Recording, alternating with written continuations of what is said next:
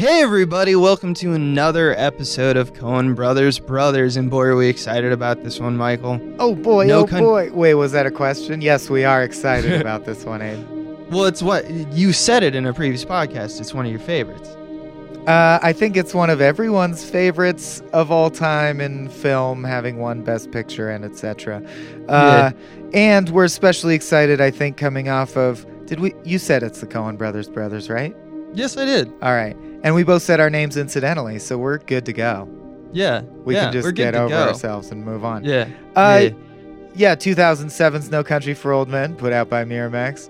I think it's especially gratifying because we're coming off of movies that I found very, very fulfilling to cover, but also are widely considered like a bit of... Maybe they lost their way a bit. They did an adaptation, and they picked up a script that they didn't write themselves originally. And in both cases, I thought there were some funny results, but people didn't really care for them. And then No Country. The boys are back in town. You know what I mean? Oh my God, the boys are always back in town. This is peak Coen Brothers. Yeah. I think as peak as it gets, to be honest with you. It's one of those wonderful Oscar darlings that was also made a shit ton of money. It was a budget of $25 million, and it made box office $172 million in its initial run. And incidentally, I think you'd agree, one of the only times that the Oscars pick for Best Picture is defensible and will be defensible forever. Yeah. Like it was the correct pick, so to speak. I think so. And there are years where there is no one correct pick, but in this case, you didn't pick wrong. And I think that makes it like one of the greatest confluences in film history. I don't think that ever happens. It doesn't happen that often. Best Picture is a great movie that's entertaining and makes a bunch of money. It's just rare. Yeah. And it also has like themes that are like, I'd say the theme in this one is fairly easy to grasp. There's a lot of higher, some people might say a little too dense the way they go about it, but ultimately like what it's talking about is not that hard for any person to grasp. It's a pretty basic concept, and those sometimes are the best thoughts, I think. So should we explain that we're breaking format, or I guess we have to, since I mentioned it. I don't care too much, but yeah, might as well. Well, the movie would have... We're trying to mirror what the movie did.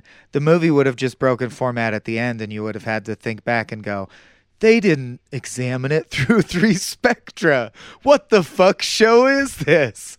But usually we examine the films of the Coen Brothers, through 3 spectra, diegesis, pedagogy, and howdy do that. But this time, much like the film we're going to cover, we've decided to break our own structure, cast it aside into the Rio Grande, into brackish water to be found later by Woody Harrelson. Meaning that we're just going to go through the film from beginning to end because we realize that the plot is so straightforward in No Country and the themes so present in every plot beat, but also in the way the film is executed. It evinces its themes so thoroughly that you really can't separate anything. So we're really just sort of going to go in chronological order. What happens in the film, because there's not a lot. There's not a ton of plot beats. Yeah. And, hey, what did that mean? So, Abe, I think you made probably more like robust diegesis notes. I did. Okay, well... Let's just start with a short... I teed it up, buddy. You get your... All right. I'll do an opener. So the movie's about a rural Texas, a guy who's a welder and a hunter named Llewellyn Moss, is played by John Brolin. He finds the remains of... Josh Brolin. He finds the remains of several drug runners who have all killed each other in like an exchange of some kind.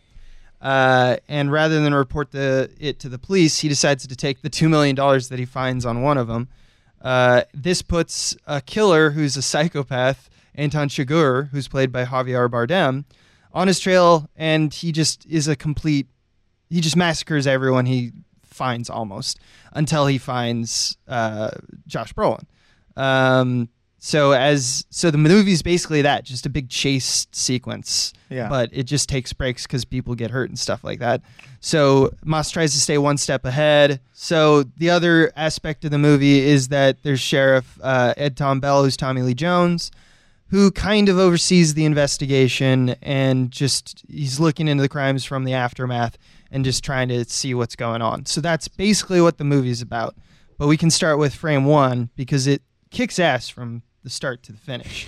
The first thing that we see is just shots of the country, shots of rural Texas, over this Tommy Lee Jones narration, talking about how lawmen didn't wear guns back in the old day. He likes to tell these several times in the movie. He tells a story about like a particular crime or a particular deviant who does something, and in this case, it's a story about someone getting put in the electric chair.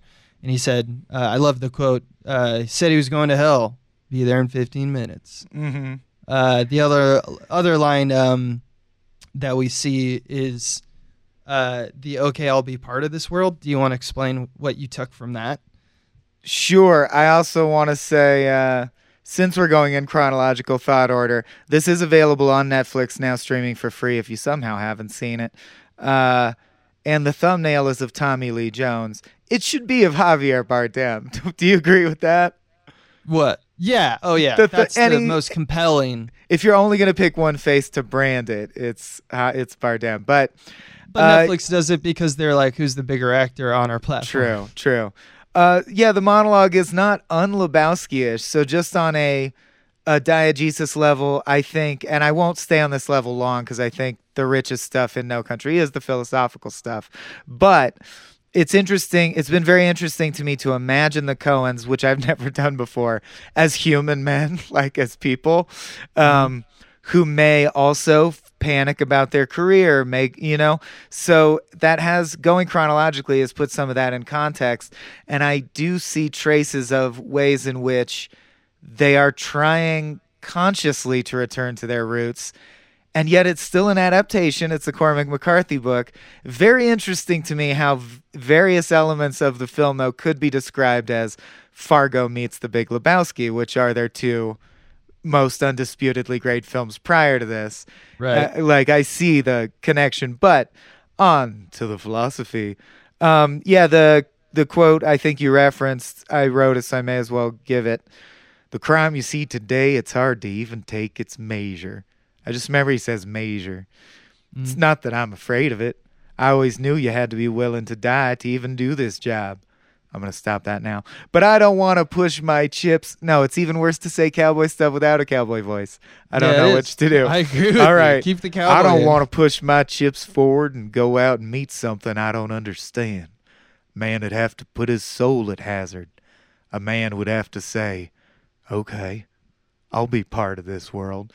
And I wrote in all caps immediately after that, and maybe it's too early to get to this because I think this is one of my more pertinent questions. I think what I take from it, and because I've seen the film before, is that there will be a repeated motif of how the past was objectively safer than the present is, and that with things like the drug trafficking on the border and cartels and things, the present is somehow more violent and insane than the past used to be. And having just covered Bone Tomahawk, oh my God, Bone Tomahawk on one of our other podcasts, the past is just as fucked up. And I wanted to ask you, because what I got from it is a question to throw back at you, my friend. Is the philosophy of this film flawed because of Cormac McCarthy being a grumpy old man who thinks the past was better than it is, which is very common psychologically? That's a great question. I think my personal view is that it's both, and they're not mutually exclusive, and you can be wise and a dumb, outdated old man at the same time. I think that what this movie and how it's different is that it's talking about a very specific thing that's all entirely in the name of the film. Because it's No Country for Old Men, which comes from a a poem called Sailing to Byzantium. And it's like, so you have this sheriff who's pondering his life after he leaves his life as a lawman, right? It's like his last thing. And one of the last parts of the poem is, it's whatever is begotten, born, and dies, caught in that central music, all neglect, which is referencing like people who are young and in their like moment, in their prime, so to speak. And what they neglect is the, quote, monuments of unaging intellect. That's why there's no country for old men. So monuments of unaging intellect, I think it's different in that when you have to ask the question, was more dangerous now or was it more dangerous then? You have to think about who's telling this story and from whose perspective. I think absolutely in the case of Tommy Lee Jones, he is one of those monuments of unaging intellect, but his intellect is becoming less and less relevant. And because of that, he doesn't know how to be a part of this world anymore. So it wasn't as dangerous. It just depended on your worldview. Now that the worldview's changed, he doesn't know how his worldview. It's dangerous to him. It's dangerous to him as opposed to dangerous model of the world. Yeah. In general, which I think is a good. It's good to specify those differences. Because, and I do. Yeah. On this watch, I feel like for the first time I noticed some clues that it's not the Woody Allen effect. Like, I originally thought Tommy Lee Jones was just speaking what Cormac McCarthy thinks without editorialization. But whether I haven't read the book, so I don't know whether Cormac McCarthy is self-aware or the Coens added it, but I do feel that there's visual stuff that sort of leads you to believe that they fully embrace nihilism. We finally said the word. In the sense that Cormac McCarthy knows that his worldview is also just based on his flawed perceptions. Like he grants that as well. Yeah, I think it's just when you hear Tommy Lee Jones say stuff, it's like a Morgan Freeman. You're like, that must be right. There's gravitas here, and it's yeah.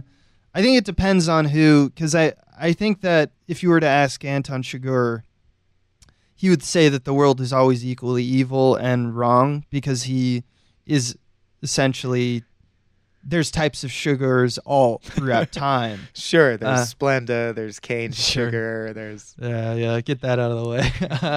But I think for Tommy Lee Jones, it's the sugars of the world that make him terrified about the new world because he has never seen that kind of thing. No, that would be unthinkable to act that way. When I'm saying someone needs to sit him down and show him Bone Tomahawk. Bone Tomahawk. Or Bone even Tomahawk. Just a manifest of a slave ship that did the Middle Passage, like what the results of that were in terms of human cost. Right. You know, there's no good time. It's all bad. All bad. Speaking of all bad, we get Chigurh's first kill, right? Well, yeah. So the end of that sequence, as he's saying, like, okay, I'll be a part of this world, Anton gets arrested, and we see his weapon, which is just a foreshadowing of how he goes about killing people. And so at this point in it, all we know is that it's some kind of pressurized, like, gun of some kind that has a tank, and that's all we know. And we're going to see it later. In the second sequence, I love how they do this, and I think it's an important part of how they show, like, violence in this movie is they do something that I don't think the Coen brothers have ever really done. In fact, I've seen it more often. Like, it's something that sometimes it happens in horror movies, definitely horror movies, but I've seen it a lot in, like, Get Out and Jordan Peele stuff. I saw it in Us as well, which is Anton slides out of his cuffs and strangles the deputy, but the way you see it is it's a normal single shot. You see the background of Anton Chigurh back on, like, against the wall doing that action while the cop is talking on the phone. So all of the so if you think of Anton as like a spider and everyone else as flies caught in his web, it's that haunting kind of like creeping up the spider will do right before the kill. Yes, sir. I got it under control. Yeah, it's totally a very effective way of showing, like, oh no, he's there because he's out of focus. He's kind of looming over the event as opposed to being the subject of the event, which is important because of how, when you think about how going on forward, a lot of things that I'm going to mention is about how the Coen brothers utilize typical framing devices and shots of objects versus people and how they are similar and how they're different. But in this case, it's very much so like a nod towards like a very haunting action moment. So they aren't doing anything really poetic until after he strangles the deputy. That performance, by the way, is horrifying, right? Like his eyes bugging out. Well, but it's also, I think, the shot most people remember because it's the louder shot, and is the, of course, top down scuff marks. Yeah, and the camera is spiraling slowly in the opposite direction. Yeah, it's a very loud shot. I noted this time from the neck. This happens at the 3-minute mark, and also I think made me realize something you just alluded to that I think it's important to remember throughout, which is look at how transparent they really decided to tone down. Like this shot is one of the shots everyone remembers from this movie, and the reason is they pulled back so hard. Like they're using basic film grammar in a very methodical, rich way, but they are like not really fucking with the camera much at all. And I know I compared it to Lebowski and Fargo, but I also think it feels blood simple. Like it does feel like they went back to the basics of filmmaking, including look, man, Cormac McCarthy's book, it feels classic, it feels monolithic. What are just classic film grammar ways to build tension, where it's the opposite impulse of Michael Bay spinning the camera around. Yeah, and you brought up nihilism. I think one of the most effective aspects of this sequence is after he kills him, after he makes him bleed from his handcuffs, and he like exhales, and then we jump cut to a sink, and he's like got bruises on, and he's cuts on his own right on his wrists as he cleans the blood out. When it cuts out of the bathroom, just to say like, and then he went and cleaned up. And then that's when we get the scuff marks shot. Where we saw the scuff marks being kicked, but then we hear the sound, like, kind of tilts up and booms up, where it's actually just scuff marks and dead feet, and the shot of it is so still life. It's so like it's like shot like a landscape, or like in a way it's like non-portrait, because that's why I think it smacks of nihilism to me. Is it's like, oh yeah, and then he went into the restroom and cleaned up, and when he came back, that body is now just a part of the scenery. It means nothing. It's just an object, so to speak. Right. Just the remnants of the murder. And I think that is so haunting because it depersonalizes the crimes I think that there's he commits. Two threads there, too, because I think it's also building because Anton Chigurh, of course, becomes larger than life, and you want to think of him as like the Joker or somehow supernatural. And yet they go to great pains that if you're paying attention at all to show that he's just a human. The sequence of events works out this way, but he always suffers consequences of his actions. Even though you think he's like an unstoppable force, it's not true. And this is the first smallest example is, he strangled the guy. It also cut up his wrists. And this will escalate. This is a trend. Like, when he does things, you think, oh, my God, he's like the boogeyman. But no, things happen to him. They just never kill him, at least in the duration of the film. And then, of course, I think what you're talking about is definitely builds immediately, because the next sequence is he tells a random human, hold still, please. Then kills them with a tool you use to kill cattle, and then it immediately cuts to Llewellyn killing a buck or a pronghorn or something, I couldn't actually tell, saying hold still. What I thought is most interesting is, of course, intentionally, because everything must be, arguably, well, I'm not arguing that pronghorn life is equal to human life, but if humans and animals and objects are all being equated through the nihilist lens, then Llewellyn had good intentions, but it doesn't matter. The pronghorn suffers greatly and he never finds it. And the dude, at least, is like dead instantly. And it just reminded me of the Ender's Game thing. If you've read Ender's Game, basically the core message I won't give away the twist because why spoil such an unrelated thing? But the core message of the twist in Ender's Game is it's crazy how you can have the best intentions and cause untold suffering, or be a sociopath and like do a real good job because it happened to benefit you as well. Yeah, and then on top of all of this, I love the fact that, and this has probably been shown more than Coen Brothers, but obviously because they stuck pretty close to the source material. Or you mean McCarthy then? Oh, McCarthy. Sorry. I got Pinchon as Inherent Vice. My bad. Yep. Yeah. I think the novel. I haven't read the novel, but I did read that they like kept everything in more or less. Although they cut a lot of like dialogue and a lot of like they trimmed it down to fit into a movie, but they tried to keep the events the same. And I don't know if this is the same, but if it is, the fact that Moss shoots a buck and then he has to watch to catch it bleeding out. It's also on top of everything where it's just like, there's no rules to this game. It's murder for subsistence or for livelihood, for getting a hide, or I don't know what Moss is going to do with it. But the fact that there was like unnecessary violence and pain that came from the event, Moss doesn't really have anyone to like riff about it, but he just kind of admits that it's true.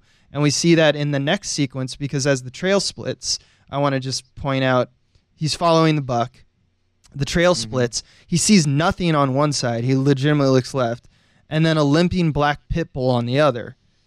Which by the way, obviously from the drug. I want to compare to the Hudsucker Proxy hula hoop shot, only in terms of they got a dog. I know you can do it with trainers, but it's still amazing because I know how, animal laws on film sets are. So there's a dog that's trained to like fake a limp, and then presumably when someone yells a signal from off camera, stops and like pensively looks back at camera and then goes again. I think it could be two different dogs because they arrive in a truck. I think they just have black pit bulls, and that's why it's But the dog acting in one of the binocular shots is definitely like, hurt. That's a good boy. I mean, it's not only obviously putting tying together the two animals and the eventuality of what happens to Moss in the film, but it's like saying there's this animalistic kind of pain that we all like. I think what they're kind of trying to say is that Llewellyn Moss or Anton Chigurh are kind of like these black pit bulls. You're good at murder, trained at Well, the buck presumably dies off camera. Yeah, in fact, he specifically he doesn't go and get the buck because he follows. It's gone. Yeah. It's probably dying, but he just doesn't. But I assume that's the other thing is because the twist. It bugged some people. Everyone came to terms with it quickly, but in theaters, I remember people going, "What the fuck?" when the movie ended out loud, and because your hero dies off screen.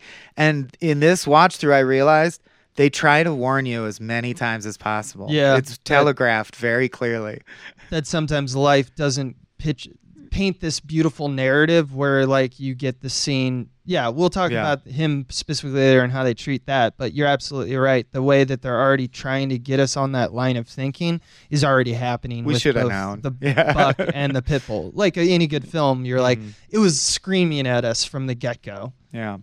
It was screaming at us. And we chose not to listen because of normal conventions and the fact that we don't know where it's going necessarily. We're like, well, there's a good guy with a gun and a bad guy with a gun. I can't wait for that big showdown. That's going to be fun. So it's going to be like, like guns are going to be involved, right? And yes, they are. So he stumbles upon, I assume by following the black pit bull, stumbles upon the drug dealer's shootout, finds a man asking for water, and he takes his automatic rifle. And he's like, ain't no lobos, because the guy's scared of getting eaten by wolves. Lobos. There are wolves, There ain't no lobos. I don't want to be, because he's probably a Catholic man, and he wants to be buried and, whatever. And he doesn't want to be eaten by wolves. That would be a terrible death. And then I love he says, I figure I should head back the way I came in, which is, I want to unpack that. Do you think that means anything? Because obviously it's on the surface, I got to hide my tracks, so I should not be giving them a lot of different ways to, like, I don't know why my mind here went here, but famously, it's also unclear whether he slept with the woman at the hotel.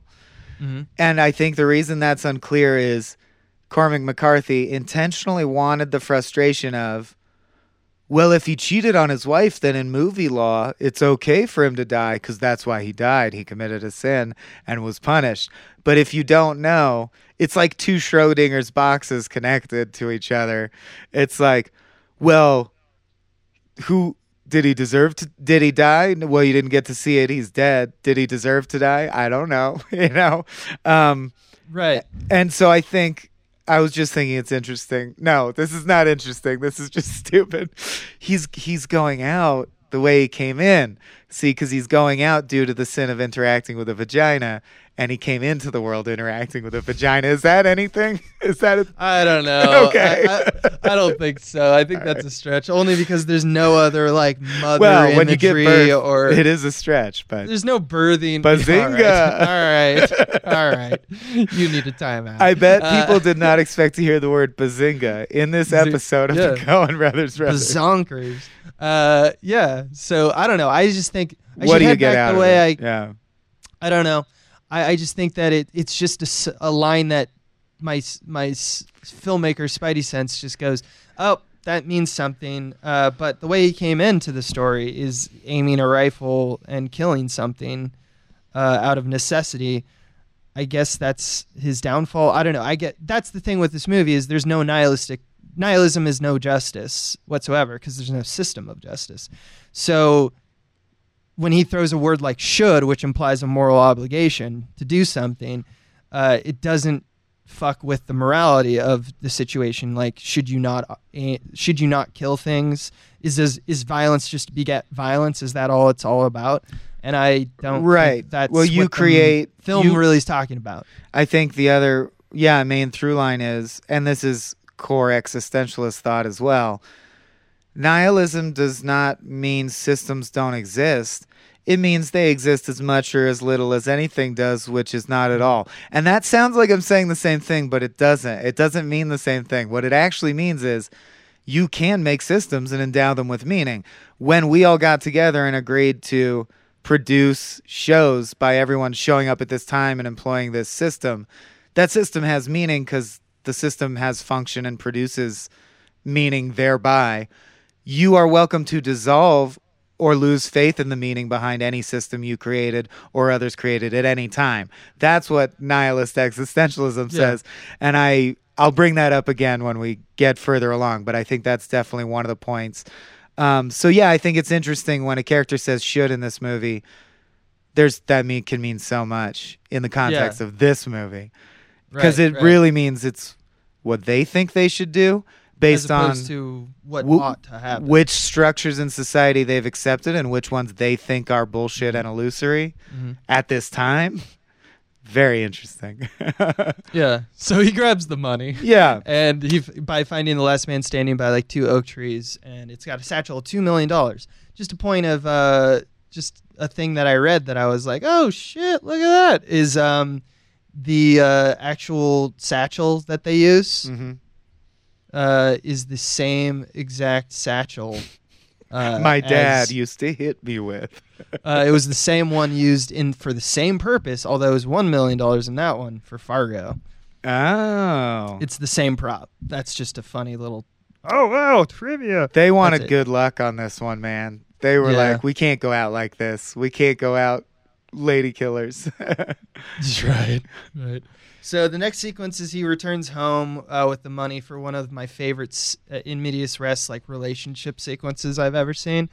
He puts the guns in the house's foundation, and he talks to his wife. And her wife is played by Kelly MacDonald, and the character's name is Carla Jean Moss, and she becomes important later. But he can't good sleep. Quotes all throughout. Good quotes throughout. What's in the satchel? It's full of money. Yeah, that'll be the day. Yeah, that'll be the day. Keep it up. Or you got it? Yeah, it's like she goes, what'd you give for that thing? He says, you don't need to know everything, Carla Jean. Carla Jean says, I need to know that. He says, you keep running that mouth and I'm going to take you out in the back and screw you. And she goes, big talk. He's like, keep it up. And then she goes, fine, I don't want to know. I don't even want to know where you've been all day. And he says, that'll work. Yeah. It's just like, it's one of those things where it's clear that their rapport is like, they do love each other and they're like playing games. There is respect there, but the shit that they're saying to each other is like, fuck you. But they're also like, yeah, but fuck you. Love you. It's like that kind of thing. Yeah, I get it. I do think it's I do think they both subscribe to a male dominant relationship model. Oh, absolutely. Yeah. Like, I think it's true to them being a rural Texas couple, but you never get the feeling that he doesn't listen to her, he steamrolls her, or anything like that. Yeah. But he likes to be the man, and she's okay with that, but that's fine. Yeah. I think in the end, they're both pretty satisfied with their life, because I think one of the points of contention is that, just like in Fargo, when it overreach, it's not like it's William H. Macy in Fargo, because he's not attempting to overreach. He just finds a thing of money and thinks he can get away with it. It's a simple different plan. From concocting a plan that's like, you're not prepared to organize and you just need the money because you think of yourself as a bigger man. He just came into some money and he's like, we could probably get away with this. Yeah. Now, although also I think it mirrors him shooting the pronghorn. Yeah. Because like you said, it's funny that you were like hunting for, I don't know, subsistence, or that's not true. Like, he lives in an apartment and he works a job as a welder. Yeah. I imagine he's hunting for recreation, which I am not coming down against, but symbolically speaking, because he's hunting for recreation or even subsistence, but the buck gets away and bleeds to death alone, it probably gets eaten by scavengers, which isn't a total waste, but symbolically it's a waste of the violence, if you follow me. And you can tell that he's upset about it. He wishes he said keep still because he wants to get one clean shot to the heart. I feel like it raises the question, was it worth it? Or like, why'd you even, if you're sad, why'd you even go hunting if you don't like hunting? And with the $2 million, you find yourself asking Llewellyn a lot, I think. Did you need the $2 million? You seemed happy. Right. You seemed happy. Like before. This is way worse than before. And in fact, Carla Jean seems happy as well until she figures out, like, you're doing this thing and you're not telling me about it out of some, like, because something's going on. And then when she learns what it is later, she's like, we don't need that. It's fine. Stop it. And he's just like, but then we'd be like, so good and happy, right? Right. And I think that's the American dream creeping in, where it's just like, yeah, but it would just make a lot of problems go away. But I think they're kind of both up to this point had a tacit agreement of, I'll just be a rancher, I'll just be a welder and a vet, and like I'll bring in the money, and she'll be like, I'll do all the typical like American housewife at the time and the things that like we would get with a rural Texas marriage. Right. But then she's like immediately like, you're fucking shit up. I don't need that.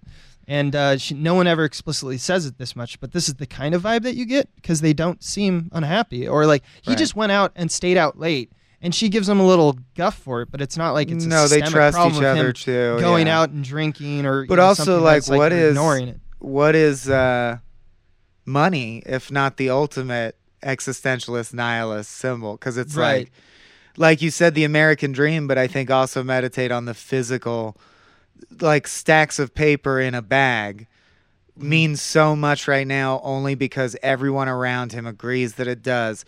A time will come in the future when that's just stacks of paper in a bag, but he put all his chips on the table for that system because of faith in that system. So at this point, and I kind of want to talk about that from Moss's perspective now, because there's something that happens at the end of the sequence that is very telling of who he is. Because, yes, he does not know about the transponder at this point, and later in the movie, in the bag, there's a transponder that allows Anton to find him who took the money. So as far as he's aware of it, I think he's about scot-free.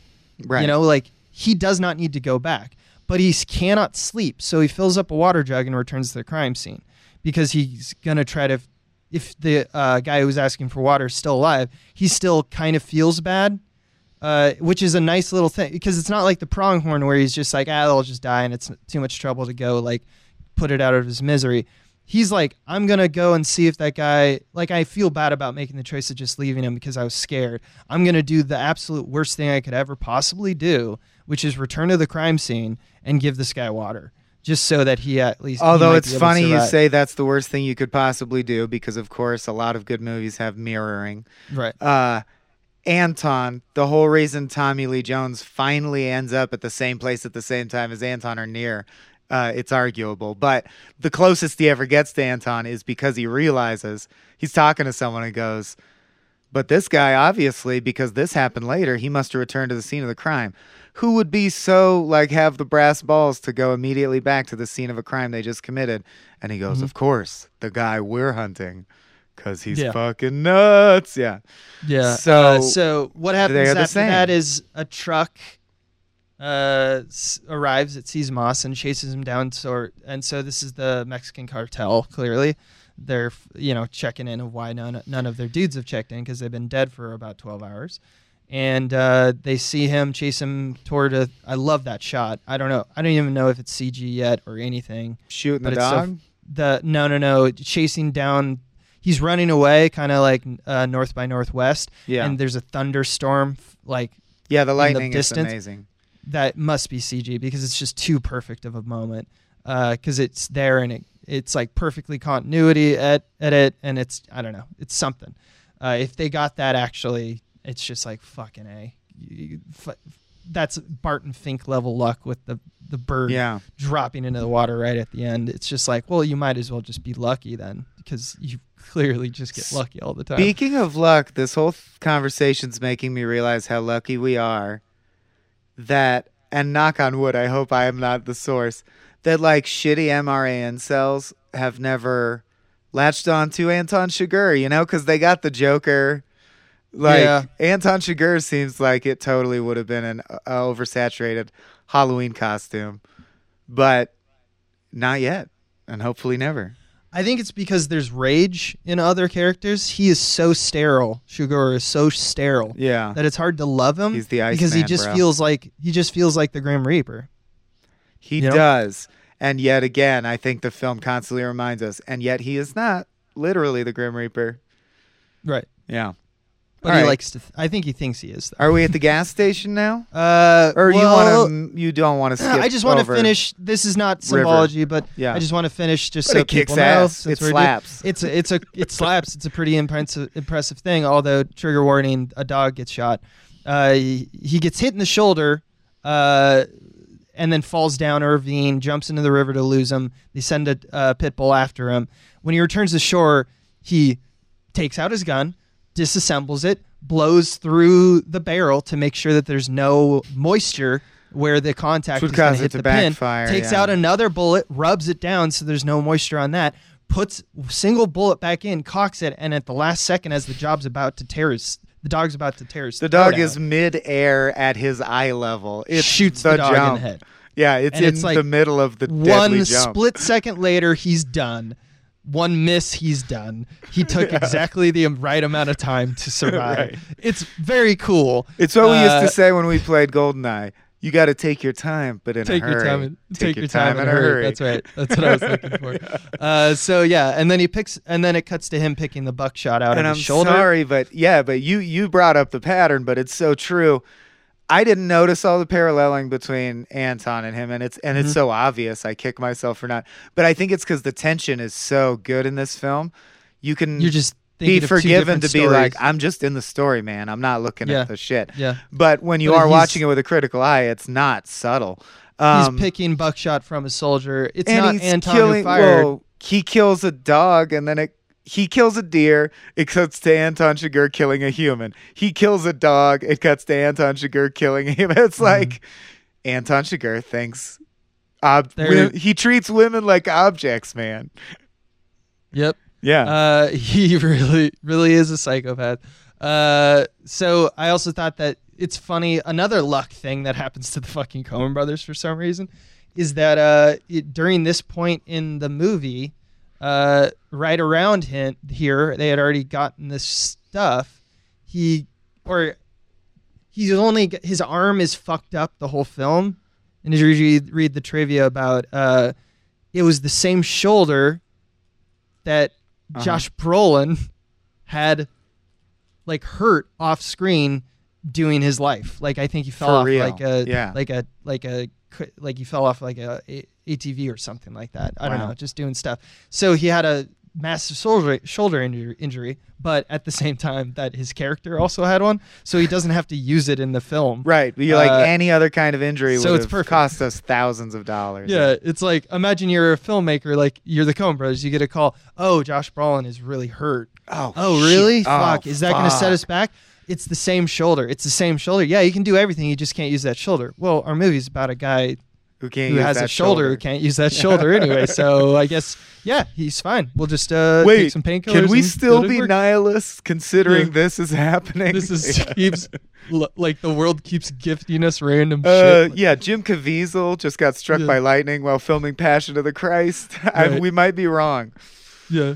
One thing that's doesn't work out for them so much is that when they're doing, I think this sequence, or the sequence of like getting all the Mexican cartel stuff out in this area, that was shot in Malta, Texas, which is where they shot the There Will Be Blood, and it's just a hilarious, and at the same exact the same time. It's just a little, like a few miles down the road. Their crews would see each other, yeah. They crews would see each other, and they didn't know what they're filming, but they knew, obviously they probably talked because they were like, all right, are you going to make sound or something like that? But they didn't talk too much because one day the Coen brothers came outside to shoot a sequence, and then all of a sudden, just huge plumes of oil burning clouds just loom over their area, because that was the sequence that Paul Thomas Anderson was shooting, where it was the explosions of the oil rig. So it's like, all right, so we have to cancel I bet like no one sent a PA over to tell them. Yeah, they had to give them money because you're like, you just fucked our shoot day. Or is that the kind of thing that, like, because they have nothing to do with each other. I assume your people studios. Talk to my people, right? The studios will work it out. If you don't, and that happens, does that, like, do you just suck up that loss? Because that's what we have to do when we go out there and we did everything right, but for some reason there was like a big car crash and they shut down this location, and so we can't get to our parking lot or something like that. And it's just like one of those acts of God that you can do anything about. And so the studio just absorbs that money or that loss. I wonder if they were like hated each other after that, and it was like, well, I oughta. But anyway, that's just another random trivia that I thought was interesting to realize, that also another great film shooting literally in the exact place that year just happened to be right across the way, ruining each other's footage.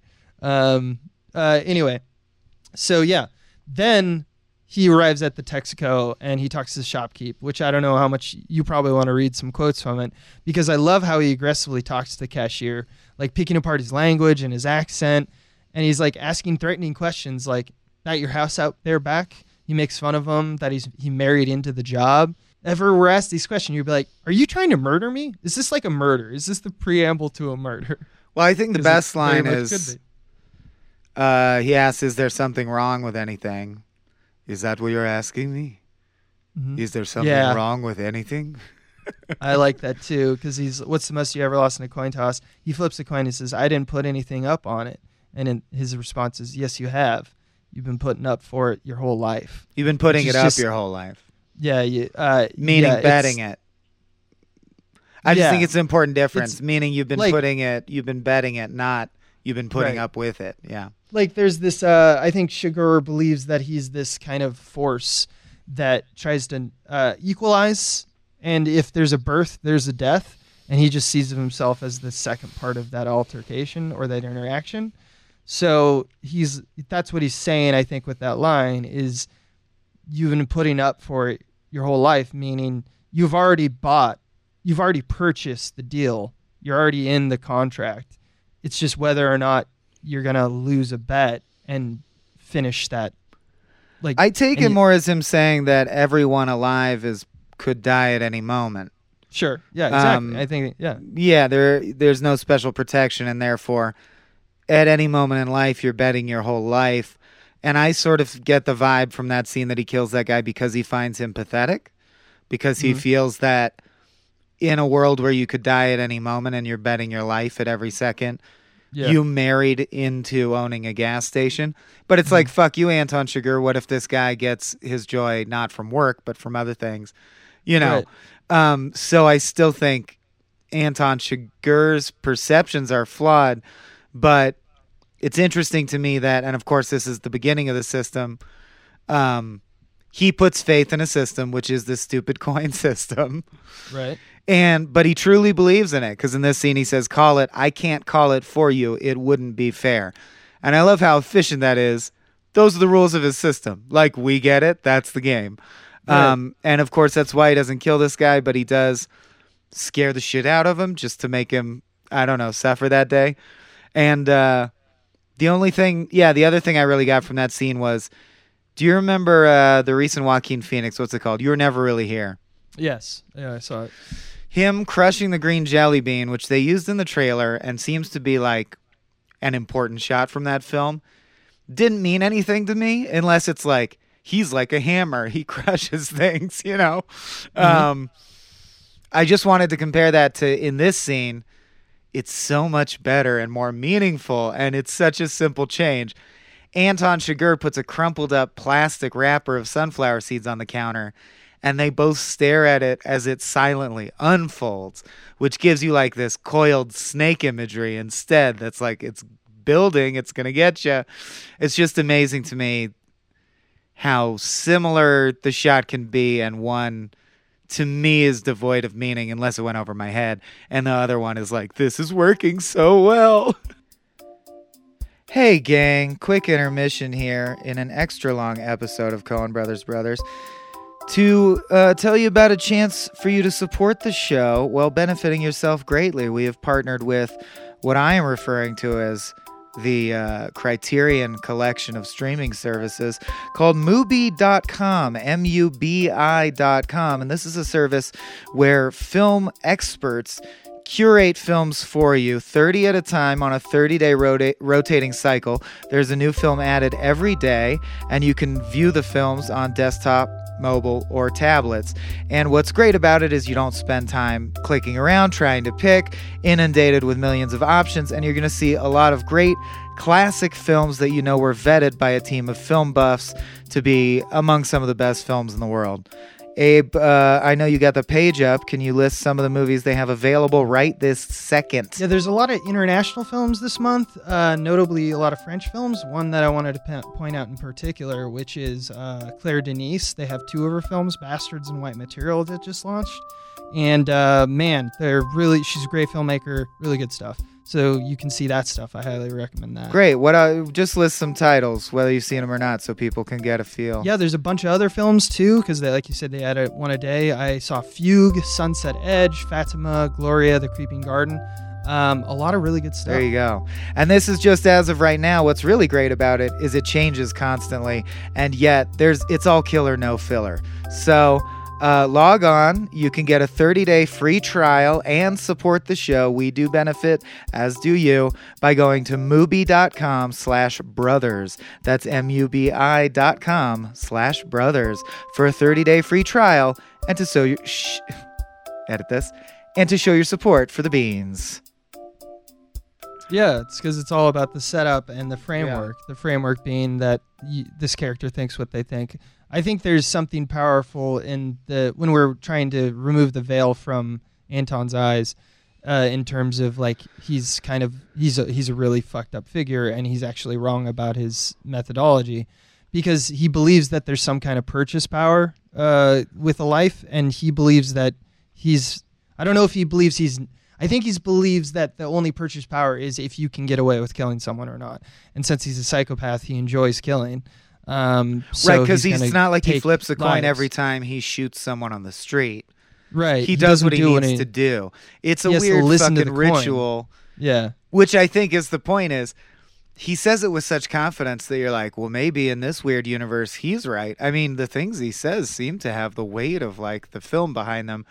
But there are clues that's like, no, everyone just operates in the reality they think is real, but they're all wrong. Like their pattern is always shown to be delusional or inconsistent at some point, even Anton. Right. Yeah, and so all the previous wisdom you had may not be relevant in this new country. That's why it's not for old men. Got it. Right. So yeah, this is the only character I think that he doesn't. One of the only ones that he doesn't kill. Yeah.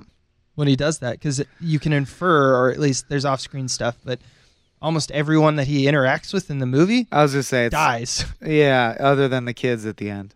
Other than the kids at the end, this Tex coworker, and I think the woman at the motel, who is another. We're coming up to, and he does shoot the clerk at the motel. The woman who's like sassy, and he kills her. I think. Let's keep going. I don't think so. But okay, yes, let's keep going. So there's a sequence where Moss returns home, talks to his wife about his injuries. Anything there? I think that's just Moss realizing that Moss biding his time before he realizes that he's honest with her, though. I think that's where he's honest with her. That's where we get the impression that they actually have a good relationship. Yeah, because he actually comes to the fact of what's going on, and there's no real threat there. But he's like, I did get shot at. They could find my car. Sends her to mother-in-law's house in Odessa. Yeah. So next sequence is Anton meets some comrades and inspects the crime scene. Finds Moss's truck and takes the VIN number plate off the door, and then he gets a receiver from the comrades, and then shoots them in the head. The money has a tracker in it. Yeah, it has a tracker. Yeah, and he has the receiver. So now it beeps. Now we have the system where it will beep more rapidly at the closer he gets to the actual satchel, because in the money there's a transponder. Yeah, we didn't actually mention the year is 1980, so it's like a big fatty, like you'd have a cell phone in a briefcase. Mm-hmm. It's a big fatty transponder with one dot on it, and it beeps more when you get closer. Right. Here's my thing. I don't understand why he shoots these guys in the head. I think that he kind of finds it as an insult, or maybe he's just, once again, a psychopath who likes killing. Yeah. He doesn't do the coin trick. He just kills them. We don't get... And clearly they were... He doesn't say, I killed those guys because they didn't deserve a coin toss because they're already evil. Or, I like to kill them, that's why I killed them. Or, this is clearly... they're not helping and they'll get in my way, so it'll just be easier if I kill them. But it does cause later a lot of problems for Anton Chigurh. Well, spoiler alert, I want not all the details, but the reason this is confusing to me is he will later claim, and eventually he just becomes a rogue agent who has decided to keep the money and fuck off and kill whoever stands in his way. But he claims that the reason is because they offended him by hiring other people to go on the job as well. And my point is, we know that he doesn't know that yet, because we see when he learns that. So why does he kill these two guys? But as Woody Harrelson will later say, sometimes he will just kill people because they did something that he thinks is a breach of etiquette, but you wouldn't know. You know, like you wouldn't necessarily know what you did wrong. I think Anton, I think he does know. I think that we can assume that it's atypical for him to be working with these two guys, that's all Stephen Root saying, like, we're going to get Anton there and my guy's there. And then they'll figure it out, and they can liaise. And so maybe that's the moment where he decides he's keeping the money. I don't know. And then Woody Harrelson is sent as like a cleanup crew, right? Root as well. But also Stephen Root will refer to him as he's gone rogue. So the thing I picked up this time, which I didn't on previous viewings, is I'm pretty sure Anton, after a certain point, is like, yeah, fuck my employers, I'm going to keep the money. And so in another way, he's similar to Llewellyn. For a guy who seems dead inside with no heart, a lot of money tempted him. So like there's some kind of feeling in there. Greed is a feeling, you know. Mm-hmm. He believes in some kind of... I wonder what happy life Anton Chigurh dreams of having with $2 million. Yeah, I don't know. What could he do to enjoy life? What would he do? Right, yeah. We don't know anything about this guy, which maybe is... What are his hobbies? Which we can't answer. The next sequence is we finally get Tommy Lee Jones in the flesh this time. He leaves his home, briefly talking to his wife, packs up the horse trailer, drives to the burned car of the road, which is the car that we saw Anton Chigurh like kill the guy when he was acting like a cop car. Yep. So he ditched the cop. Yeah. So he just keeps accumulating cars and burning them. Because it's clear that he jumped from the police car, took this guy's car, which none of us saw, and then at some point found another car, killed probably another person to get that car, and burned that car. So he's just constantly just jumping cars. His dim-witted deputy, played by the phenomenal Garrett Delahunt, kindly comes up and participates in a reenactment of the relationship between the cops in Fargo. I actually think that Wendell is smarter than Francis's Garrett deputy. Delahunt That's does not for have sure, a buffoonery. He is kind of a little bit like dopey. I don't know. But they're both inferring very good, like they're doing tracking and inferring very interesting things out of just being at a crime scene within seconds. Wendell is a good detective, but he's still dopey. Like his personality. Yeah, he makes jokes, invites and ridicule, does bits. Yeah,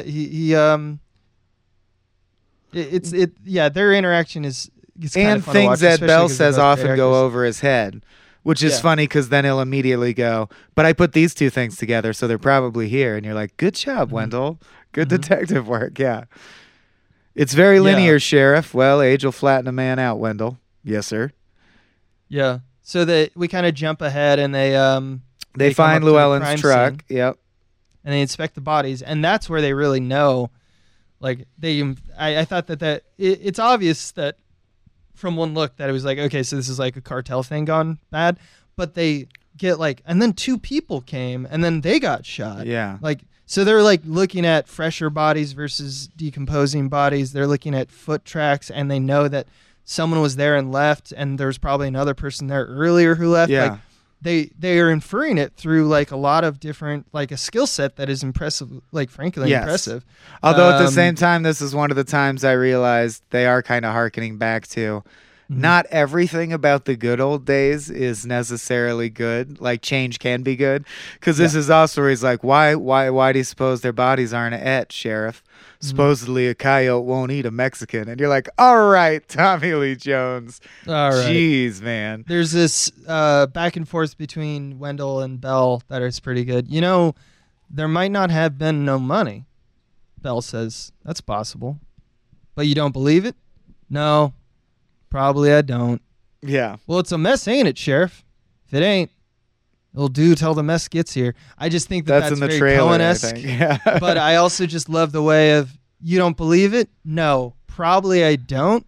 Yeah. Which is another way of saying unlikely, it's another way of him possible, saying I'm keeping clear eyes. You know, I'm keeping clear eyes when I look at things. But there's something in me that's telling me it might. There probably was money, but something's weird. So I don't think there wasn't money. Yeah. So I think that's something that goes back into just what you said about No Country. There probably is a score, because no one would do this horrible thing unless there's money involved. But the reality is that is true. But also there's this other guy, Anton, who does kill for things that aren't necessarily money.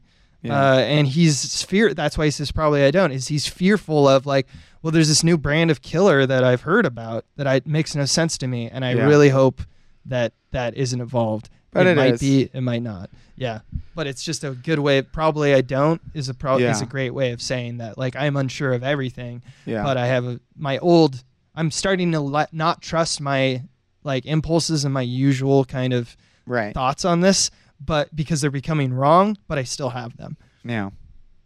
Yeah. So then there's a sequence of basically detectives chasing detectives, because Anton is also a detective. It's because you get him going to Llewellyn's apartment, and without speaking, you can tell he knows, he gathers enough information to know where to go next. And of course, the sheriff and deputy will also come here following Anton and figure out where to go next. And it's interesting how for the rest of the movie, the sheriff's plot is essentially, he has a case, he's always one step behind, the case wraps up, and he never solved it. Yeah, I love the bit about him taking the fridge, going to the fridge and getting milk. Yeah. Because it gives in the later scene when Bell / Tommy Lee Jones finds the milk and notices that it's got moisture, that clearly someone was here before them He goes, well, that's frustrating, ain't it? What? The milk's still sweating. Oh, we just missed him. Oh, Sheriff, we got to circulate this. What do we circulate, Wendell? Seeking a man who has recently drunk milk?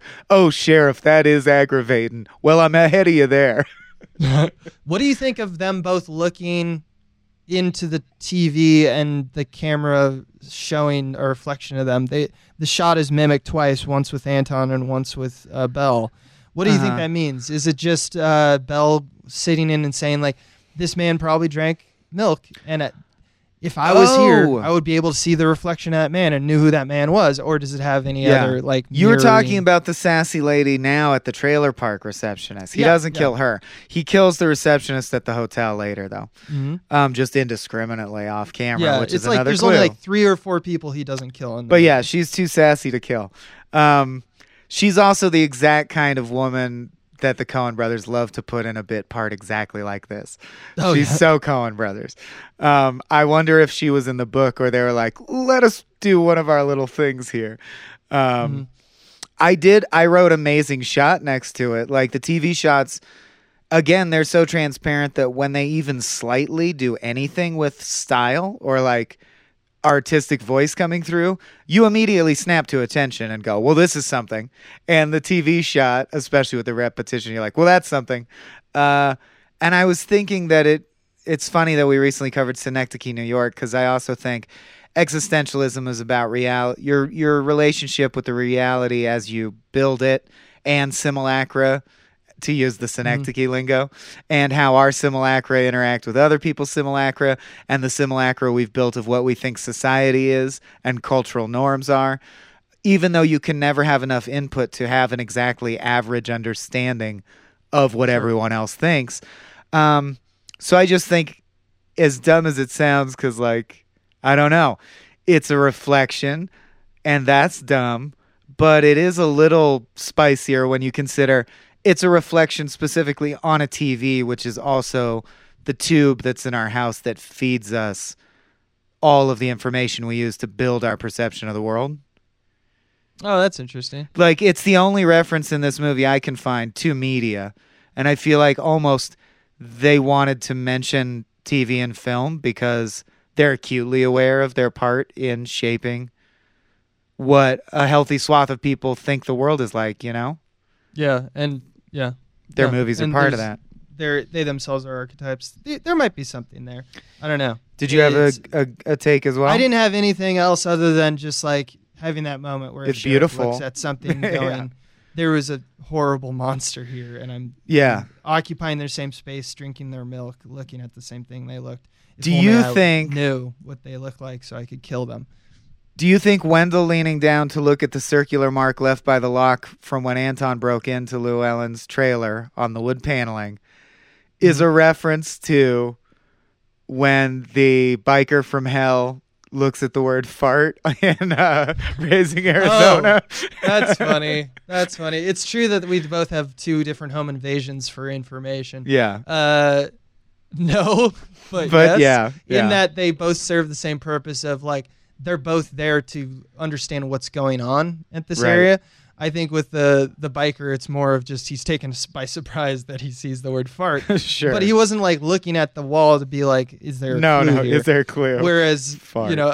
Bella's clearly going like, well, but yeah, this is a foreshadowing of like some kind of device that he uses to get into houses, and we already have seen it. So yeah. But it is funny how the structural twists at the end almost seem even more shocking because of how they embrace traditional film grammar so hard through most of the movie. So shots like the TV shot definitely stand out, They stand out because we linger on them as well, so that begs the question. The next sequence is Moss checking into a motel. He looks for the lowest rate room, scopes out the place, and puts a satchel in the ceiling vent, which I thought was pretty clever because he pushes it all the way to the edge. Right. Which would be hard to see. But of course, but not impossible. Everyone's super intelligent in this movie. Everything we do leaves a trail is one of the other messages. It doesn't matter how smart you are. If someone's hot on your trail and really good at like this kind of job, they're gonna catch you. And I think also that goes hand in hand in the existentialist sense. Yes, we're all connected because we exist within a closed system. Yes, everything you do won't definitely, but has the chance to affect something or someone around you profoundly in ways that are entirely unpredictable, welcome to life. That's why nihilism. Right. So Anton looks at the phone call, like after getting the from his house, after getting his phone bill. We get a sequence where he calls a woman, which is Moss's mother-in-law. We don't know that yet, but because he gets no information from her, 'cause she's like, "Why would he be here?" kind of thing. But obviously, if you look at, I actually stopped. If you look at the calls, there's several calls by that, and they're also the longest calls, so you can infer that Anton was like, "Here's a person who's close to them," because they talk for like 30 minutes every now and then. But obviously, that was Carla Jean. That was him. Anton also shoots at a raven and misses, which I think is another clue of like, he's like the Grim Reaper, but he's still a human. He can miss. He can miss, and he just keeps driving. He doesn't give a fuck. Killer, so he does. He does hit. What's going on with Anton as well. Moss goes to a clothing store to get socks for his foot wound, which is just one of those. Because we come to the same clothing store later at the end of the film. And it's just one of those nice things that I understand that it was probably already in the book, but also perfectly Coen Brothers-esque, because it's just like, why would... He needs clothes twice in the movie. Might as well make it the same clothing store. Why? Is it a joke? There's no joke. It's just one of those things where it's just like... Yeah, although they do add the second time, maybe I think the only joke in the film. The only thing that is a joke. He comes into the clothing store completely naked, I think, except for his boots. Oh, he's got a medical gown. Oh, yeah, medical gown and boots. And the guy's like, how are those boots holding up? Because he bought them at the store. Pretty good. Well, can I help you? And he asks, just because the guy seems so calm, is it regular for someone to come in to your store completely naked? And he goes, no. This is the first time, or I forget what he says. Like, nope, it's pretty unusual. But he's still like, is calm. He just refuses to one acknowledge. Of those things, yeah, it's like a joke. Yeah, it's like just we have to peel back and look at the strangeness of this event. I really doubt that dialogue sequence is from the book verbatim. It's from the book, but maybe it seems like it feels so Coen-y, just like playful. It's not even a joke as much as just. But while he's there, comic relief. Unless I'm wrong, correct me. He also buys a shotgun. And saws it off. That happens later because I want to throw in one thing. Oh, go ahead. He returns to the hotel that night to find someone scoping out his place, and he realizes that one of a truck very like the one that he was, if not the same, that shot him with the buckshot earlier in the film, is now at the place. So they're somehow tracking him, and he doesn't understand that, but he pays the cabbie extra to take him to another motel. So he's going to stay at another motel that night, but he's going to come back to the previous motel because he has to get the money. But he's going to do it in a clever way, which I thought was interesting. Yes. But then Anton is the clever way is, he shoots the crow. He buys a second room that's adjacent that he knows the vent attaches to, and then he tries to yank the thing through the vent from the opposite side. At the same time, Anton is arriving. Then Moss goes and buys the shotgun. And he also makes a grabber so he can retrieve the money. He grabs the money. It shares the wall, which is kind of clever because all he had to do is go to the. He's like, "What's the opposite of that? The one I just got?" Because he knows they share a vent. So that's pretty clever, but doesn't matter because Anton hears a receiver beep while he's driving through, so he knows he's getting close to the satchel. And so now we're back at the Regal Motel, and it's intercut with Moss building a pole to grab the money and stuff like that. And it doesn't matter because Anton has a magic shotgun that can fire hugely powerful shotgun blasts with no buckshot recoil. The buckshot can be blocked from recoiling by a shower curtain, and it's absolutely silent. It sounds like pew, like a mouse sneezing. It's amazing. Yeah. Silent shotgun. So he does this typical thing of using pressure-based instruments. Well, and of course, the Coens are doing their usual thing of let's find a way to do it different, because in the sound design in this sequence, footsteps are louder than the gunshots. Oh yeah, and that's because they're more important to the tension. You know, the sound in this movie is stellar. No, it's so. Watch it and think about it if you have any interest in it, because it's one of those things that it doesn't matter to you because as long as you don't notice it, it's doing a good job. But the sound in this is very hypersensitive. Like anytime we see dead bodies, we see flies in the camera because they like release flies and stuff like that, and you hear every single one of those flies. Like, and of course, there's no so score visceral. anywhere.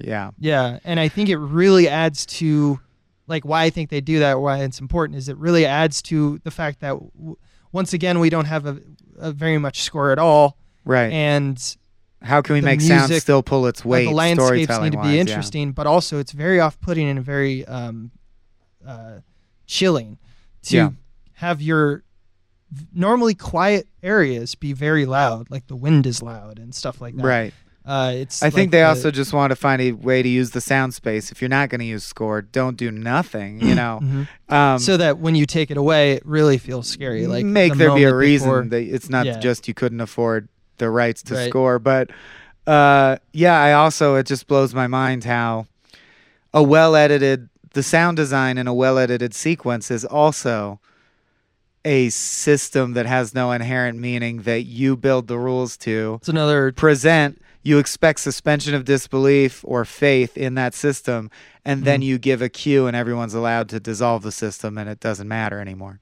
Right. Amazing. It's another tool in your toolbox. And it mirrors the themes of the film, Right.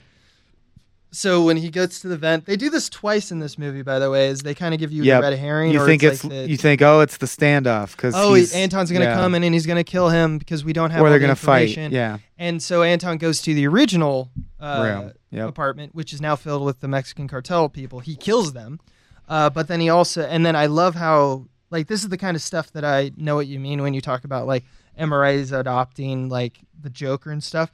Like he does very like peculiar, cool stuff. Like he takes off his shoes so he can be silent. He's doing a lot of like really smart things that when you first witness them, you go, "What the fuck is he doing?" And then when you see him in action, you go, "That's why he took off his shoes and socks so that he wouldn't make a sound," and stuff like that.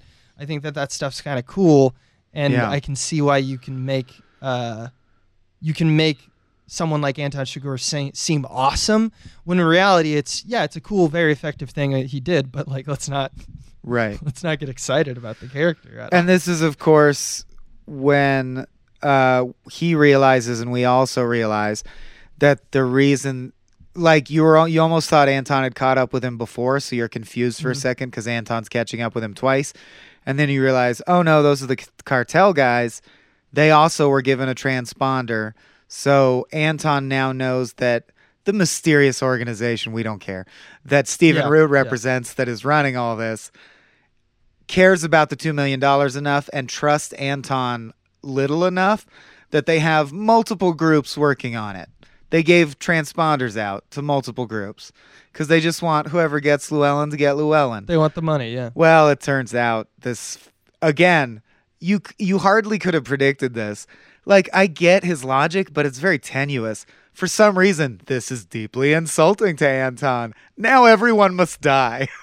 This is the moment where he decides that, And you mentioned it before. I love how they show Anton noticing the scratches inside the vent, and then later when the money is gone, like he can see all of the remnant, kind of like the shoe scuffs on the ground in the wake of the aftermath of the murder of the deputy. Or the burned out cars, or the symbol of the lock that always ends up on the opposite wall of any room. And it's also just a beautiful shot because you have to. It was probably tricky to light because you have to backlight the scratches so you can see the emulsion of the stainless steel dip and have like a bevel to it, and it's like hard to get that very nuance, but it totally, as soon as you see it, you go, oh, someone had something heavy in there and yanked it out and it scratched the base of the vent. And that's just like a very hard thing to, sometimes you write that in a screenplay and then you go like, how are we going to accomplish that? It's not like it's an effect. It's just it's really obvious. It's not hard really to obvious. follow. Very, very good insert. Then a magical old black man, the only black person in the movie, says one line that of course is like a spooky premonition. He says, my name may be Bagger Vance, but no, he says, you should not hitchhike. Hitchhiking is dangerous. Which of course is just telling him, you had a life. You're trying to hitch a ride on this story that didn't involve you, that's way bigger than you. You're going to get smashed, man. And of course he does. Yeah. And if you guys don't already know of it, it's kind of one of those scenes that is just about the word Sonder, which I won't define, but just look it up, Sonder, and that's exactly what they're talking about here. The next sequence is Root and Harrelson meeting. So introduces Woody Harrelson, whose name is Wells in the movie, and so we have two Mr. W's in this movie. Yeah, a lot of them. Garrett Dillahunt, famously Mr. W on Deadwood.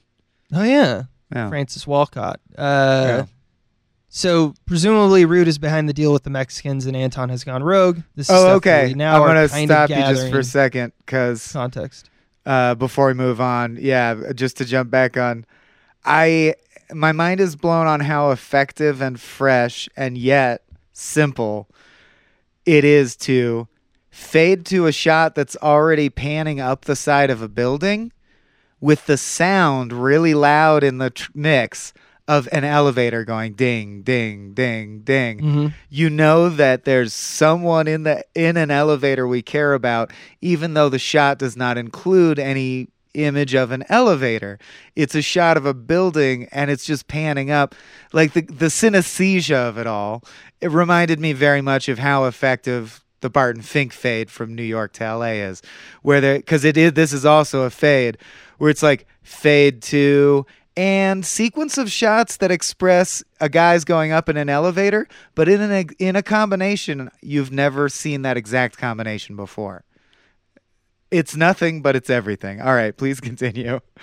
Yeah, it's nothing and it's everything. It's just like in Hot Fuzz, him switching from one office to another. That little montage. It's nothing, but it's everything. Yeah. Right. So the story with these characters is just we get kind of validation if you're ahead of the curve, or it's the first time you really pieced it together that Anton is going rogue, because not a lot of conversations have been had about it. It's mostly just being inferred. And I love and so he's hiring so Stephen Root, who doesn't have a name in the movie, is just the man who hires Wells, and Wells, who's Woody Harrelson, is going to murder Anton Chigurh because he's gone rogue. Oh, I counted the floors of this building from the street, and one's missing. An attempt at humor, I see. What do you think that was? I think that Woody's character is probably unfamiliar with the tradition people have of omitting the 13th floor. Right. You know what I mean? And I thought it was a reference yet again to his expectation of reality is that a bunch of grown adults who build a building would just label the floors in order. Stephen Root's expectation of reality is that must be a joke, because how could you be a full-grown man and not know the 13th floor thing? And even if you don't know, why would you think that's important enough to bring up? It's just showing that they're operating from different sets of reality. Like also, I agree. Their understanding about Anton is interesting because you can tell that Woody fears him, and yet he still takes the job because he's like, well, even, he is kind of like the Grim Reaper. Like, he doesn't dumb down how scary Anton is, but he's like, but if I catch him sleeping and shoot him in the head, he would die. That's sort of where he's at with it. And he's like, the way the world works, as far as I am concerned, is I can kill this man. Right. So this is the midpoint time-wise. I just like to point that out sometimes. Oh, yeah. So Moss checks into a new hotel and gives the attendant money to call him if any men check into the hotel that night. And for the second time in the movie, he's plagued by thoughts of how they found him, so he wakes up and he doesn't go to bed. He checks the satchel, and now we finally get the transponder reveal is in there. And he's like, fuck. Well, we knew, but Llewellyn knows now. So he noticed the beeps getting more rapid, and he calls the front desk, no answer, which is a clear indication that it's happening right now. Something is happening right now. Because she said, I'll be here, or something like that. I'll call you. Yeah. He says, here's a bunch of money, because he has a lot of money. And he says, call me if any swinging dick enters the hotel. It actually says any swinging dick, but, it's Texas. Yeah. So he knows that he immediately gets paranoid, and he gets his shotgun, and Anton dims the hallway lights first off, and then he also walks by, because he walked by to dim the lights, because Anton already is 2 steps ahead. He knows that it's very possible that Moss can see his shadow underneath the door. Anton. But I will say I don't know why he didn't take the initiative and fire through the door immediately. Because I don't think Moss is the kind of guy who just assumes. He thought, what if it's a bellboy? Right. What if I accidentally kill a bellboy? Anton is the predator. Whereas Anton would be like, yes, kill the bellboy. That doesn't matter. Maybe I can just wait him out, and if I don't shoot, this won't happen. He won't shoot, yeah. Yeah, it's kind of like when you're a prey animal and you decide, should I hide here or should I run?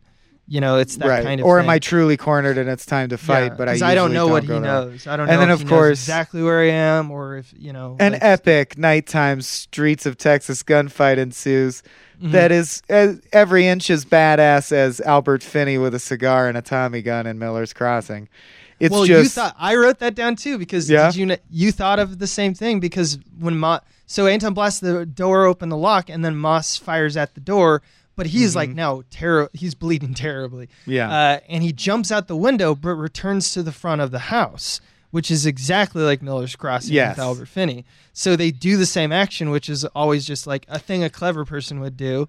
Is just like rather than jump down and run away, when they come out and they look and they see you off in the distance running in a direction. Now the chase is completely altered.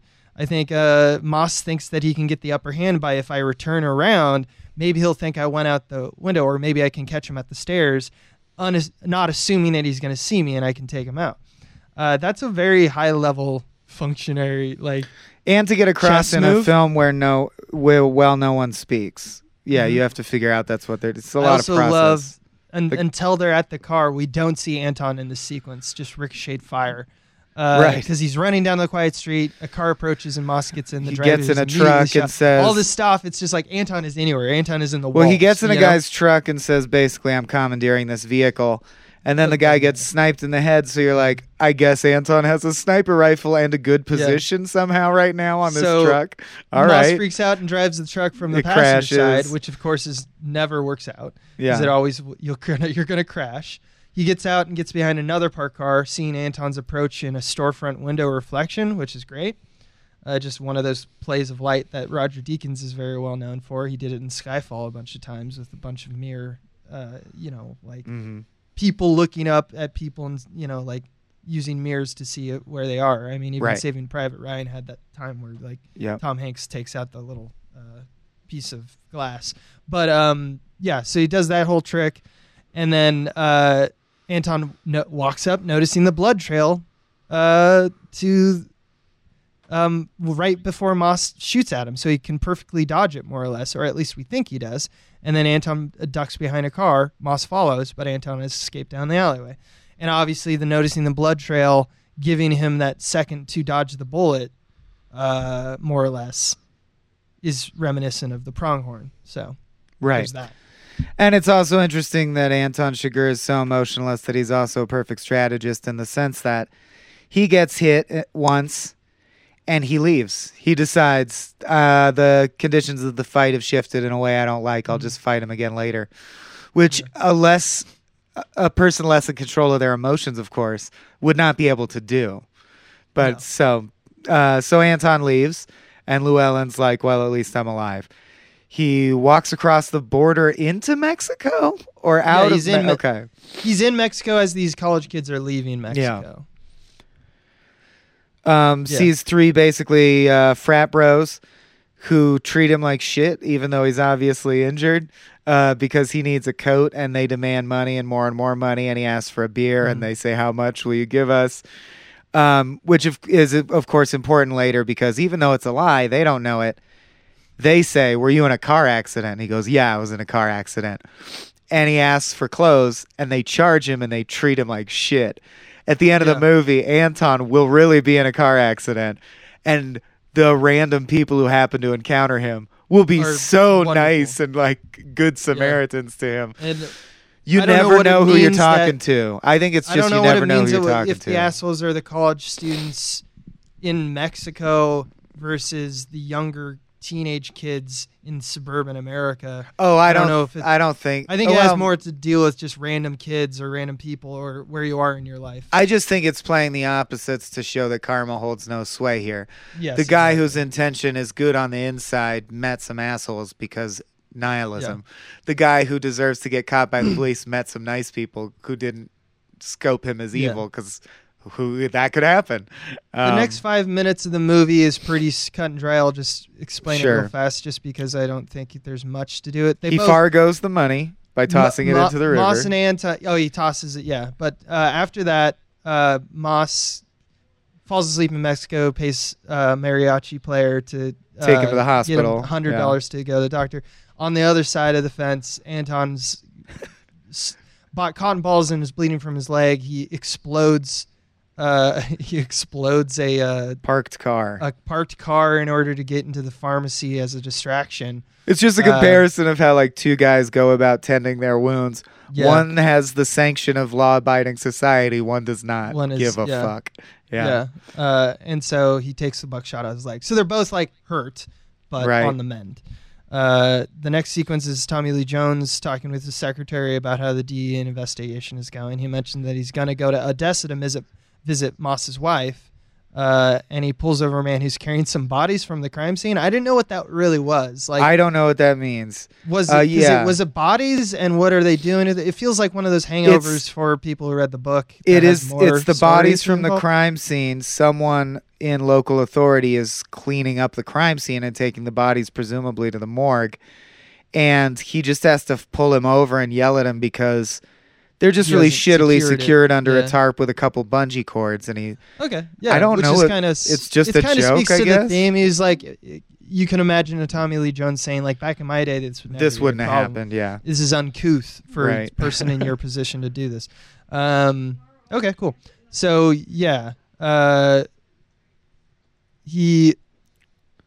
Harrelson visits Moss in the hospital. Harrelson finds him even though he's been trying to lay low. Yeah. So that doesn't bode well for Llewellyn. Yeah. He implies that Anton could be on his way to Odessa to kill his wife, so he's kind of dangling the stick. He's using the stick and the carrot. Yeah. Carrot stick. Just give me the money, it goes away. Obviously, he would rather not have to face Anton in combat. Yes, he would rather work a deal out with Llewellyn. Yeah. He's trying to pump Moss for all the information so that he can resolve it in the way that he prefers. Right. And then he tells him he's living in a hotel and he'll cut Moss in on the money, which may or may not be true. But in the same breath mentions that Anton will kill him even if he gets the money back. So he's like, I'm the best of your two options. This is immediately followed by Tommy Lee Jones interrogating Carla Jean. Before we go, if I may say, one of my favorite quotes in the movie is, he's trying to scare him by talking about Anton. Oh, even before that, he says, "Oh, you were in Nam, I was in Nam," and he goes, "What's that make me, your buddy?" Whereas, just like the kids and the frat bros, it's the same dichotomy, but another instance is Anton will later, I forget who, but someone will give him. I think someone at the hotel gives him a break or something. No, it's when he's crossing back into the United States, which is That's harder. Right. The border guard lets him through because they're both vets. Lets Llewellyn through because they're both vets. So it's like some people care about your past, some people don't give a fuck, and you don't know which is which. Yeah. So did it work? It could have equally not worked. But this time it worked. As he says of Anton, what's this guy supposed to be, the ultimate badass? And Wells says, I wouldn't say that. I'd say he doesn't have a sense of humor. And I just think that's more insightful than it seems at first blush, only because, as we often talk about as comedians, like, humor requires a great deal of empathy and ability to try and inhabit other people's working model of the world, because that's how you can figure out what would be absurd or taboo to them and orchestrate it in a way that feels safe enough but surprising enough that they'll laugh. So humor requires empathy. And I just love that saying he doesn't have a sense of humor is basically, without saying it, saying he is a psychopath. Yeah. Only psychopaths could not have a sense of humor ever. Yeah. Yeah. I think it's also important to note that in the interrogation immediately after with Carla Jean, Tommy Lee Jones uses the tactic of fear to convince her by telling the story of this guy, Charlie, where he talks about, is it certain whether or not we're going to find him? Is it certain that he's going to die or not? Are we going to get away with it, or are we all dead? It's like Charlie took a job from a previous job that was a lot more dangerous, to just slaughter deer in a slaughterhouse. Right. But he tells the story about the deer like bucking and fucking up the mechanism. And even though Charlie had this like foolproof way of killing to stay safe, deer, he injured his shoulder, and he tells her basically nothing's certain. So Tommy Lee Jones not only is saying like this is probably going to happen, but nothing's certain, and I'm the closest thing you have certainty, is the same exact thing that Harrelson is doing to Moss in the hospital. Right. The movie repeatedly with back-to-backs goes, the criminal's method of following the trail of clues is identical to the officer's method of following the trail of clues. Which to me makes this actually including using fear, It makes this the midpoint because it's got like a mere realization of the same thing. It may be story-wise. I cut it the exact time-wise especially because as we all know, the Act 3 is very truncated because we don't have a scene where it's like, oh no, the main characters are dying. There's no climactic action sequence, period. It's off-screen shit. So it's a lot shorter than it would. But I think that's the main takeaway from that scene is that he does the same thing. That's interesting, Yeah, so presumably Moss tells Wells off screen where the money was, or he pieced it together. We don't know. But I feel like that's too much of a leap. That's such good detection. I think he made the deal. I choose to believe he made the deal off screen, which is yet another clue. They're saying, here's something that you have to infer, but it's almost definitely true. He must have made the deal. Otherwise, why would Woody Harrelson be here? Okay, see how we took an important plot point and did it off screen? We're going to do that even more coming up. It does create a little bit of a plot hole in that later Moss tells Carly Jean that he's going to leave her all the money. But I guess we can infer that somehow they've worked out, Harrelson and him, that Harrelson actually will give him some of the money. Harrelson said, I could even let you keep some of the money, Yeah, so maybe he gave him like $50,000 or something like that out of the Okay, so now speaking of the spider shot, I feel like this is a twin shot to the shot you called Anton Chigurh a spider in, is Woody coming up the stairs in the hotel. Oh, yeah. It's just like... It's the same technique where he's blurry and he just calmly walks into frame and you go... It's used a lot in It Follows, where you're like, oh, out of focus extras. Wait, that extra, that's the thing. That's the guy. Right. Oh, fuck. It also happened, if you remember, in the pharmacy when he was getting all the stuff a little earlier in the movie. Yeah. In the pharmacy, we jump to a new location. We don't see anything, but we see like on the left side of the frame, we see a car, and it's shining in the sun, and the focus is on the gas tank. Right. And then we see Anton Chigurh come from behind the car down the hallway or down the walkway, like maybe, just like in this movie, the sounds we choose to focus on. It's like here's the point of what's going to happen is he's going to They're literally deciding to make storytelling guide diegetic decisions. Right. Yeah, sure. The flies are so far away you probably wouldn't hear them if you were standing in this location. But the flies are the point of this shot, so you hear the flies. And it's kind of a nihilistic emphasis to almost say that it's not, all these things are true, but it's not as much that Anton did this. It's that this happened and Anton was there.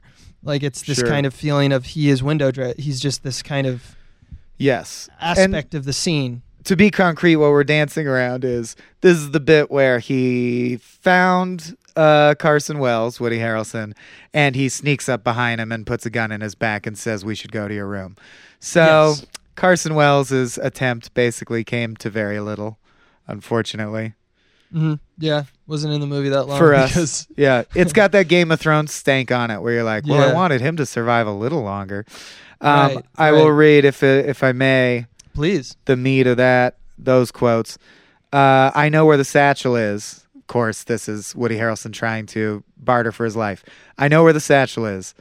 Anton, I know something better. I know where it's going to be. Oh yeah, where's that? It's going to be brought to me and placed at my feet. You don't know that to a certainty. I do know it to a certainty. And you know what's going to happen now, Carson? You should admit your situation. There would be more dignity in it. You go to hell.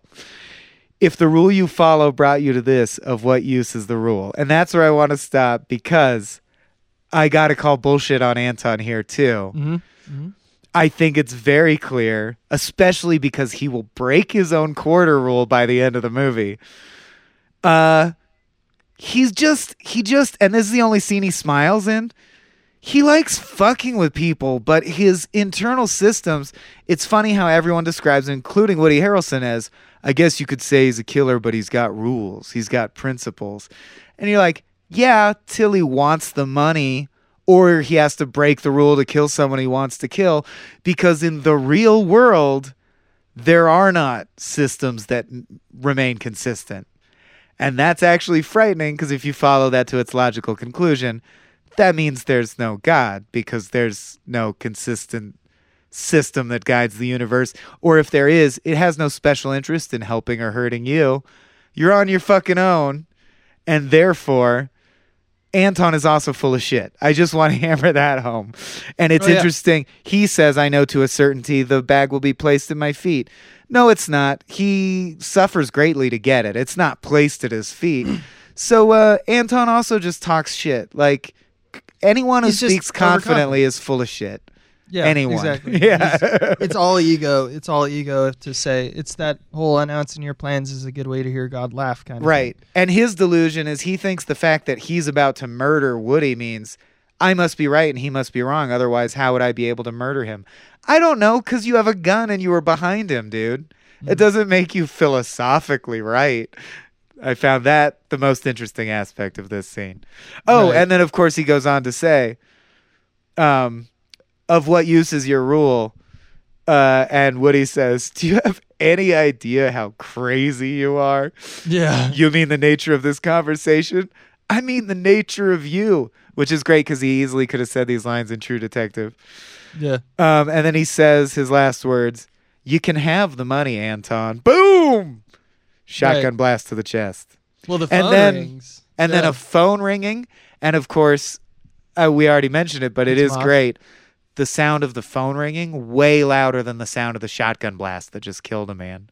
Yeah. And more surprising. It also shows how tempered they all are, because no one flinches when the phone rings, which is very loud. So I did watching it. Well, yeah, exactly. But you'd expect that Anton would shoot immediately. The phone, yeah. No, he would shoot. He would kill Wells. The phone rings while first. The phone rang. Right. But the phone rings a few times and then he shoots him. And then picks up the phone. Yeah. Because it's just one of those things that usually in movies we see this scene time and time again where someone's all very tense and then something happens, like outside a car, has a pop or something like that. Is Carson there? Is Carson there? Not in the sense that you mean. Yeah. Because it's Llewellyn on the other end, of course. Yeah. We can presume following up on the deal. Like he's going to go, did you get the bag? What do we do next? Right. And it's like, I'm already going to kill you, but it's whether you need to give me the money or I'm going to kill you and your wife and whoever's in the way. And Moss threatens him back, which I thought was very... Like, this is Moss, I think, having his simplistic worldview, knowing he's out of his depth. But I have heart. I'm going to fight so hard. I have to fight. Why? Because I'm the good guy. I always fight. And yet, you can tell from the shots, like, Anton is literally sitting in a room with the evidence that he's a stone cold killer, lifts his feet so the blood doesn't get on his shoes like a badass. And the camera angle looks up at him in reverence as he goes, like, I'm going to kill you, okay? We cut to Llewellyn, who is shot from behind, much smaller in frame, and sort of like hitting the phone and being upset. And Anthony goes like, no, I'm going to kill you. And you're oh, man, you're over your head, dude. Yeah, it's someone playing like the role as opposed to just being it. He goes, you know how this is going to turn out, right? No. Yes, you do. It's like trying to calm a child down. Like, I'll kill you. So this is my offer. Right. And yeah, he says, I'm going to kill you, period. If you give me the money, I won't kill Carla Jean. Right. And then we have a short scene between Bella and Wendell, which I just like it because I like the story that they chose, which is Tommy Lee Jones is reading a newspaper and tells a story about a couple being tortured for cashier's checks, and the perp was wearing a dog collar. And it's just like that was just a confluence of events. That's like, it's like if someone was to report on the Big Lebowski and like put it like, also there was there, and someone's toe was cut off. I don't really know what's going on. It's just like all the details are just so crazy and out of left field. His point seems to be that he just doesn't understand the world anymore. Yeah, although I think there's one line, again, though, it's not true, dude. Like the Roman Empire, tortured and executed people in ways more horrible than Anton Chigurh could ever imagine. But I do think the most resonant line for me there was, and they torture him too. I don't know why. Maybe their TV was broke, which I do think is an important point. And then Wendell laughs and he says, that's okay. Sometimes all you can do is laugh. Of course, again, the humor empathy thing. Sometimes you have to laugh in the face of incomprehensible cruelty, and that actually means you aren't a sociopath. Like, you follow me. Yeah. Moss tries to get back to the States and is let through by mentioning he's a war vet. Yep. He visits the same clothing store. That's it. No, sir. It's unusual. Yeah, it's unusual.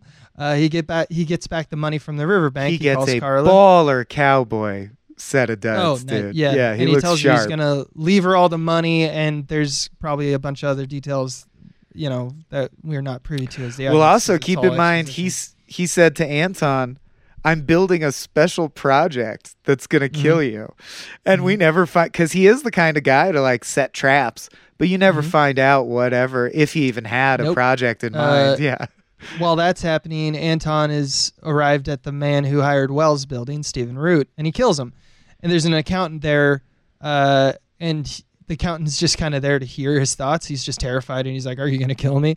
But Anton rather talk about he's confused why they used a transponder because it was the wrong tool, which is once again just a nod to Anton Chigurh thinking that the world is everything is a tool and he's a master of a few tools. I thought he was referring to himself. He's saying it's insulting that you gave other people transponders because I'm the correct tool for the job. How dare you not use only me? Yeah. Which, how could you predict that would insult someone so much that they go rogue? That is pretty weird.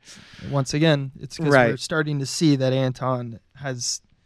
We just saw him we thought that maybe he might have been told where to go and kill. He has no rhyme or reason. He's just out there killing because he sees it all as a point of, I am so good at this that no one will ever catch me. And I assume he kills the accountant too. Because he says, are you going to kill me? And he says, that depends. Do you see me? So I think for the sake of tying up loose ends, he's dead as well. So this is where we find out that his motive for going rogue is not apparently the money, it's his resentment. However, I would argue it's probably both. He's such a romantic fuckhead, he would present it as some kind of rule thing, even if it, for all we know, his mind really changed when he saw this $2 million up for grabs, Right. Yeah. I mean, it's such a fundamental arc for the Coen brothers at this point, is someone overreaching, but also there's just money involved and someone can get it. And do you think you can get away with it is just such a Coen brothers type. I think because they're more interested in what are the tactics people will employ to get the prize. The specifics of the prize don't matter. And money's such an easy way to set up the prize that they go, fine, it's money. Okay, so now how do the rats behave in the maze? That's usually what do crimes. Usually do crimes in the case of the Coens, but Carla Jean and her mother is in the next sequence heading to El Paso. The next scenes are following them. One of them helps the mother with the bags, with the grandma, and pumps her for some information, which she totally gives away. Someone from the cartel. Yeah, from the cartel. Yeah. She goes, we're going to El Paso. Don't ask me why. And he's like, where are you staying? And she goes, well, and it cuts away. So yeah, it's like exactly all the information. Meanwhile, Carla Jean, who isn't there, who probably would have the foresight because she's not the kind of person who just assumes that everyone's like, I think what she said, at least there's one gentleman here in El Paso when one of it's because Carla Jean stepped away to talk to Llewellyn on the phone. I think Carla Jean knows the rub and would be like, don't tell them, but we just don't get that benefit because she's not in the scene, because she's calling the sheriff and telling where Moss is planning on going in order to protect him. So she is also taking the deal because they both feel that they're out of the depth. Right. Anton, back on the road, has stalled his car, and a local pulls over to give him a jump, and one of my favorite dialogues in the whole movie. Yes, which airport would one use in Alpine, which is presumably where they are right here. But he tells him airports are in El Paso and Dallas. So he knows, okay, so he's either in El Paso or Dallas because he's going to take a flight out. Because he needs a flight. Yeah. So Anton kills him and takes his truck. Can you get those chicken crates out of the back? Jump cut to him at a car wash hosing down the truck bed. Just once again, Anton, it's like if you had to film like someone eating a meal, the reason we don't is because it's kind of boring to us. So we usually just show someone starting a meal or finishing a meal, because those are the only two activities that aren't just consistently eating a meal. Now imagine if you're Anton Chigurh, killing people is with that same kind of laissez-faire attitude. Just so it's the same as the Hound saying, "I'll eat every fucking chicken in this." pub. It's just like, just jump cut to me having already killed the guy. It's almost like a joke now. The point is, chickens. Can I get those chickens out? Chickens and unrepentant murder go together. Okay. So yeah. Llewellyn's final scene. In El Paso, Moss meets the woman by the pool. And this is where they flirt and talk about getting beers together, because you know what beers they do. It's and he's like, very important. And this is like, if you still are fixing to get upset that the hero's going to die off screen, they basically do the ham horn app at you as loud as they can right before it's going to happen. He says, "What are you doing?" Or she says, "What are you doing looking out the windows all the time?" And he says, "I'm just looking out for what's coming." And she says, "No one ever sees that." What's coming is the final standoff. We don't get to see it. They literally wove that exact thing into the dialogue, and I was still surprised. That's a hell of a twist. When the scene before the twist happens, the dialogue is, "This twist is about to happen," and you don't see it coming. That's just amazing to me. Yeah, and the fallout basically is that Tommy Lee Jones arrives in medias res to witness rapid gunfire. The cartel are fleeing in a truck, and we see probably less than 1 second of a running panning shot of Moss's dead body in the same pool that he was just at a second ago, or presumably he could have stayed there slowed it down. days. I think a random hotel worker, or I take that back. I'm pretty sure the body in the pool is a cartel guy, to show that Llewellyn got one shotgun blast off from the doorway, because it's definitely Llewellyn's body on the floor inside the hotel room. Regardless, I love that the order, for everyone's efforts, the order never changed. Llewellyn was in the lead. The cartel was chasing him. Anton's one step behind that. The detective's one step behind that. No one ever caught up or fell behind. It just the machine ground to a halt. Thing. Yeah. Yeah, and so the people died. I also thought that the shortest death reveal in any film ever is they felt the need to include a short sequence of Carla Jean crying when she drives up in the cab. Yes. Because she looks at the sheriff's face and she knows that the next thing he's going to say is going to be, "Yeah, he's dead." And then we get a final shot, and it's once again from very far, so you can't see they're probably none of these bodies are Josh Brolin. It's probably just dummies or lookalikes. Right. Because why would you do it? Because the shot of him looking over a body in the morgue is Tommy Lee Jones looking over a body in the morgue is so distant that it almost feels like if you blink during the sequence, you can later infer from things that people say later in the movie, but you could totally miss the fact that Llewellyn's dead. Right. You just have to be a when I saw it in theaters, people were asking people in their party if Llewellyn died or not. Yeah. Exactly. Love it. So what I love is that he goes to talk to another sheriff about how modern crimes don't make sense to them and how senseless and violent. But in retrospect, it's two sheriffs in white cowboy hats talk about how they hate dyed hair and piercings and how kids don't say sir or ma'am anymore, and also they're scared of Mexicans because of the crimes they do. And it's like, maybe this movie isn't about how Tommy Lee is right. Right. And he refers to at the Desert Sands at one point off screen, Anton killed a desk clerk and then returned to the crime scene to kill more people. Yeah. And so his question to Tommy Lee Jones is, how do you fight against that? And then that jump cuts to Tommy Lee Jones going back to the crime scene, who we get a single shot, once again, a spider shot, behind the door. Anton is waiting for him. So it's like Anton has no reservations about coming to crime scenes multiple times because he'll just kill more people if they get in his way. Right. Here's something Why would you do that? Yeah. That's insane, is what Tommy Lee Jones is doing. But I think the reason Tommy Lee Jones returns is he's like, you know what? That's the kind of killer I'm dealing with. I bet if I go back, so it's worth a shot. And then, of course, Anton's returning because he figures Llewellyn may have hid the money well enough that the cartel didn't find it, so it's worth one more shot again for him to search the room. He wants to check the vent because he knows that's Llewellyn's MO. We never find, or does Anton have the money definitively? Here, not definitively, but there's a single. This is where it gets real confusing. That has the open vent, and then it pans over to bolts, and on the floor is a dime, and I think it's one of the same coins. Like the idea is that it might be Anton because that's true. Coins. It is because we see Anton using a dime to unscrew the vent the first time. So here's my other question. Tommy Lee opens the door and walks in and sits on the bed, and Anton is gone, and it's unclear to me whether these are intercutting two different spaces and Anton was never really in the room that Tommy Lee Jones is in, or did he just Batman away or hide? Yeah, is Anton in the room that he enters? If Anton would probably shut the door and kill him with a silenced rifle. Right.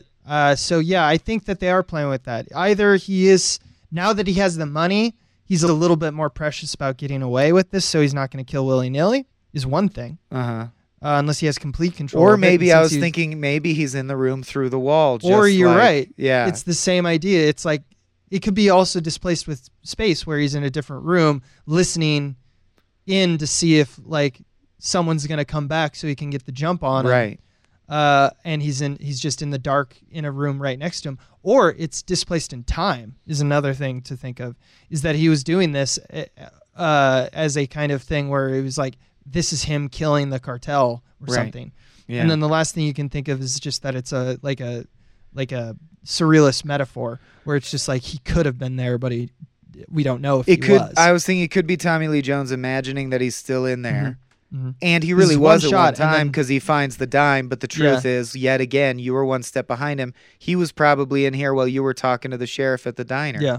Yeah. And it's something that kind of bothers me. It doesn't really bother me, I guess, because I think that they've earned a lot of it, and I think that it has, any way you slice it, it does have some kind of artistic merit. No, yeah, but it works. Does take advantage of a very overused trope, which is just, I'm going to randomly throw a threat into a scene just to make it more tense.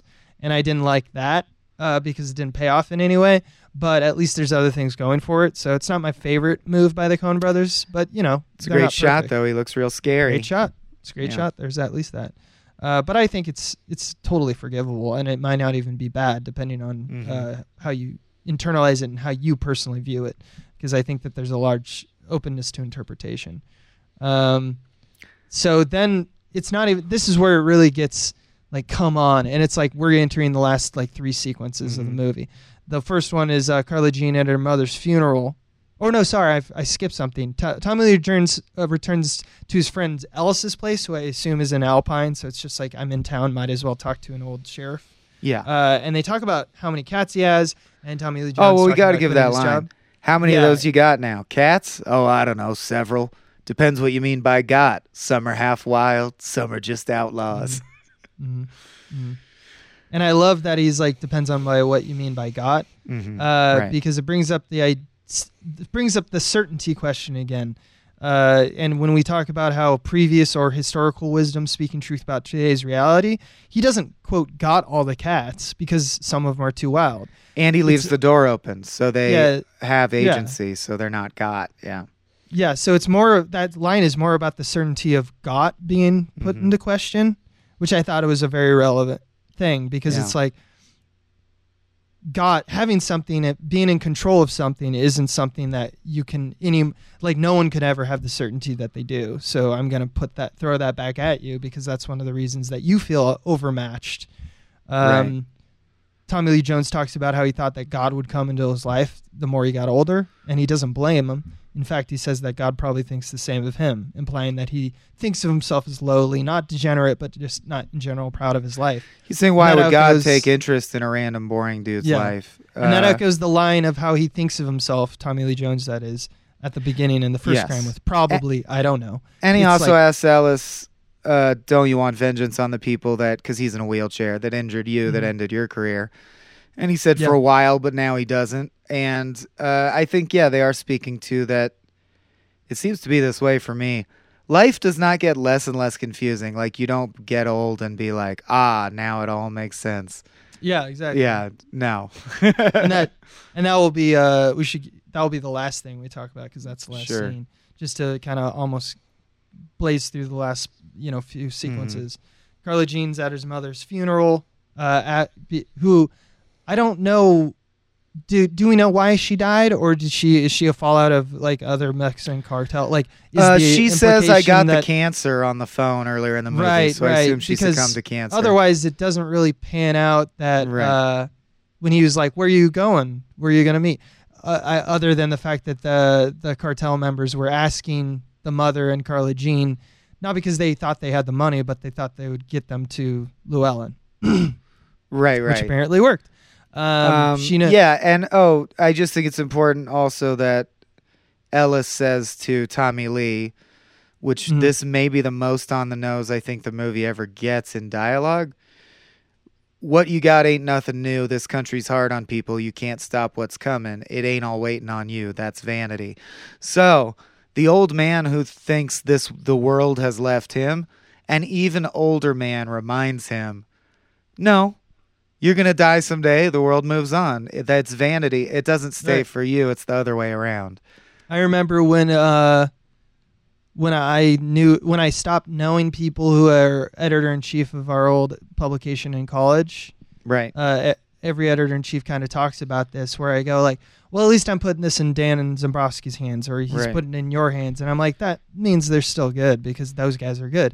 And then the first time that you hear like, who's the editor now? Some person. And you're like, it's fucking dead. It's so dead. It's not going to live. Because like, who else can do it? Sure. They were the lifeblood for 4 years, and you're just going to start off with a freshman and someone we don't even trust. And it's like, the reality is things go on if they want to go on. People will find a way to reinvent it. Just like people before us were saying, like, these kids are in charge. It's always that kind of assumption that you know better because you've lived it. And there might be true in some cases, but the big laugh is that no one's really perfectly ready, and everyone just is just telling themselves that they have it in control. Yeah. So after the funeral, she goes back to her mother's house, notices an open window, and finds Anton in the bedroom like a fucking ghost.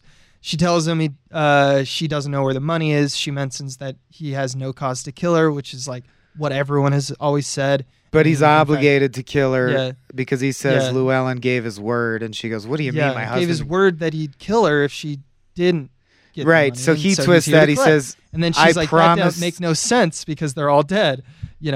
She says, the way he views it is, "I promised your husband I would kill you." Yeah. And I love how he goes, "People always say the same thing," and he flips a coin. It's like, you're calling out my crazy, and people always say that, because you're fucking crazy. He's like, nope, I'm not crazy. Like, he has not changed one bit. But that's the point, is she's the first victim in the movie who knows she's going to be killed, and it takes all the wind out of his sails. His ritual is completely ruined.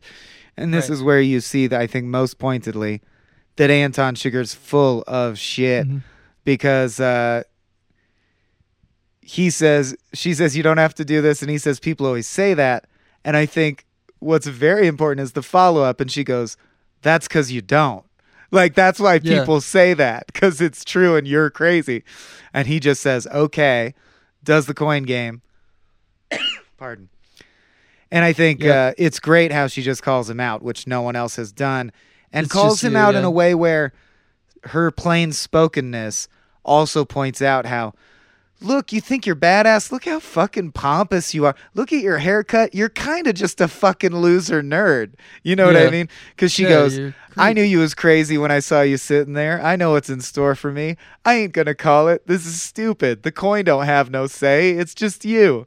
Yeah. And he goes, call it, call it, call it. She refuses. And so he says, or she goes, who cares about the coin? He says, I got here the same way the coin did, which again is just like romantic puffery. It's true. He's saying everything is random chance. How how poetic that I might by chance murder you this day. And it's like, fuck you, asshole. That's not that artistically interesting. Yeah. Other than some random promise you made a dead man that wasn't even a promise to be. Like, promises mattered to begin with, much less someone who's dead. If you agree with me, I know there's a fringe minority who think he didn't kill her, but he killed her because he checks his boots for blood.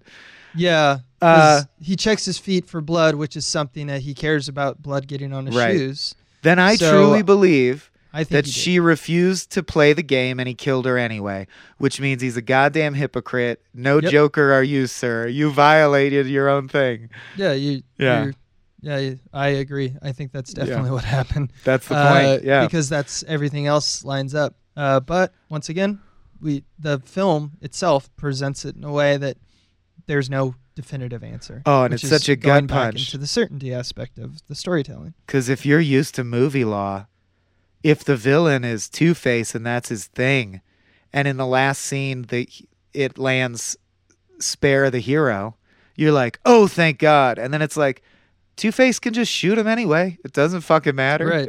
What and a gut punch. Yeah. Once again, this like sense of this unreliable narrator as the camera of when things are in close-up and stuff.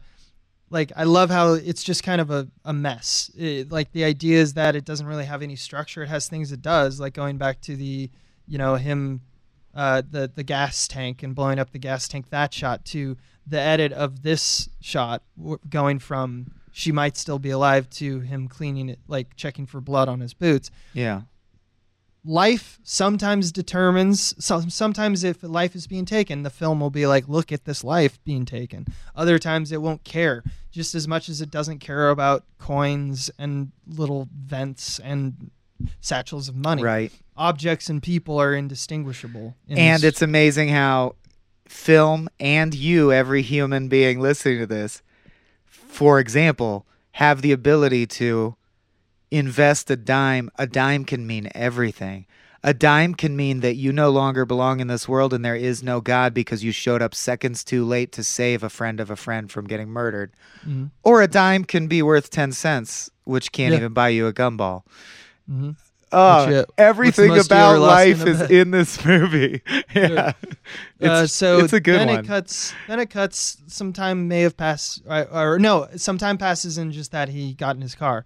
He's driving away through a green light, so he's not even doing anything bad, but he's sideswiped by a car. He stumbles out of the curb, his arm broken. Once again, sorry, just got to say, I know we're well over 2 hours, so we got to go, but I would be remiss if I didn't mention this on a technical level for diegesis-wise. Every time someone gets T-boned by a car in a movie, they shoot it the same way. And in this, they shoot it the same way, but the car comes from behind you instead of towards you, which seems at first like it would be less scary, but it's way more scary and truer to the character because the character who gets hit by the car obviously doesn't see the car, so you shouldn't see the car. It's simple decisions like that that make them the greatest living filmmakers, that they go back to basics. They don't just go, this is how you shoot a car getting T-boned, surprisingly. They go, why do people shoot a car getting T-boned this way? What does film grammar tell us about what each possible way of shooting that would mean? What do we want to say? Okay, so we'll shoot it this way. Just simple, but makes everything so wonderful. Yeah. All right. Spicy meatball. You got to get us home, man. Oh, yeah, I can. So he sits down on a curb with his arm broken. Some kids and bike up. As we referenced, they're nice to him. And it's one of the only times that we get that comedy and repetition from the Coen brothers with the line, "You got bones sticking out of your arm." I'm okay. I just need to sit here. Yeah. Yeah. The kid gives him his shirt. And as you alluded to before, as a parallel to the college kids trying to get every piece of money they can out of Llewellyn, these kids are more than happy to give him a shirt because they just see a guy who just went through a terrible car accident. It's not like he's a drunk Llewellyn was bleeding in that other scene. They knew he was not having a good day as well. Yes. So it's just depends on who you run into. Exactly. And Anton, in this case, offers them money, presumably because he thinks it would make them more likely to not report him to the police. He was already gone when the police arrived. But they're seriously like, "Mister, I don't need money for helping out," you know? Yeah, yeah. I also just I wrote this note. Imagine being a child actor trying to make it into Hollywood and getting to show off your little puffy boy nips in a fucking Coen Brothers movie. So he walks away. And of course, this is the way they definitively prove that the film is about random chance. Because if he got no comeuppance, it seems to say that this is a universe where crime pays and he's the ultimate badass. If he gets a full comeuppance, it's a movie that seems to say karma exists, good things happen to good people, and vice versa. So they had to do both. It actually feels redundant when you're watching it, given traditional screenwriting, logic. You're like, well, if he's going to survive the car wreck, why get in the car wreck? Because that's the point. He's human. He can get hit by a car. He can also survive the car crash and still keep the money. Whatever. Like it's almost like the movie world stops caring entirely and is like, yeah, whatever. Life goes on. Its point is try to nullify your expectations of it having, like George R.R. Martin justice or like typical Hollywood movie justice where the good guys get the good stuff. It's like those are two answers to the question. Everyone dies or everyone lives, or all the good people live, rather. And in this, it's just like, yeah, he was doing everything right. He was going through a green light. He just got hit. Yep. And his bone is broken and he might be caught. But we don't know. So he tries to get away, and that's how we leave him. Yeah. The last scene of the movie is Tommy Lee Jones fresh from retirement, telling his wife different things he could do that day. He seems aimless. He doesn't know what he's going to do. He's retired, and she's like, well, I'm not retired, so, you figure it out, which is the answer to how do you spend your leisure time once you're retired? You figure it out. So he tells her two dreams he had the previous night, and there's two dreams, and I want to unpack kind of what they mean, as it's the final kind of dialogue in the movie. Yeah. The second one especially kind of wrapping up the movie entirely. So the first one is he was going to meet his dad in town, and he was going to get some money so that he could, buy some stuff. So this is, I think, him trying to connect with the earlier parts of his life, and also, remember, on top of everything, since it's a nihilistic kind of, film/novel, none of this means anything, but sometimes when there's bookends, you have to infer the meaning to see if they're trying to say something, kind of like we just did with the why did Anton Chigurh even get in a car crash if he was just going to walk away, yeah. In this case, I think you have two different times. You have Tommy Lee Jones in the first dream being like a young kid, and then Tommy Lee Jones being like, it feels like an adult. And I think a lot of people incorrectly think the first dream is just filler dialogue to get to the second dream, but it's not. Because the whole point about him trying to get money is that he says, I think I lost it. I think I lost it. And I don't know for sure, but I feel like I lost it. Right. Yeah. So that becomes more relevant with the second dream, which is... Well, it's disappointment, but I also think it's him losing... I think it's also echoes of him losing... I thought I understood the way the world worked. You do this, you give the money, that's the transaction. I lost the money. I don't have any currency in the new system. Yeah. Or even just that when you're young and looking at wisdom from, in this case, his dad or the elders. Right. He didn't glean the He feels like he fell short of the legend he thought they were paving. Yeah. He feels, he lost. I think it's too Tommy Lee Jones. I think it's Tommy Lee Jones feeling like, well, kids aren't going to listen to old people, and old people won't change. So the second dream is that much longer dream. It was like we were in older times, riding horseback through a pass in the mountain. It was cold and there was snow on the ground. He rode past me and kept on going. Never said nothing going by. Just rode on past. He had his blanket wrapped around him and his head down. When he rode past, I seen he was carrying a fire and a horn, the way people used to do, and I could see the horn from the light inside of it, about the color of the moon.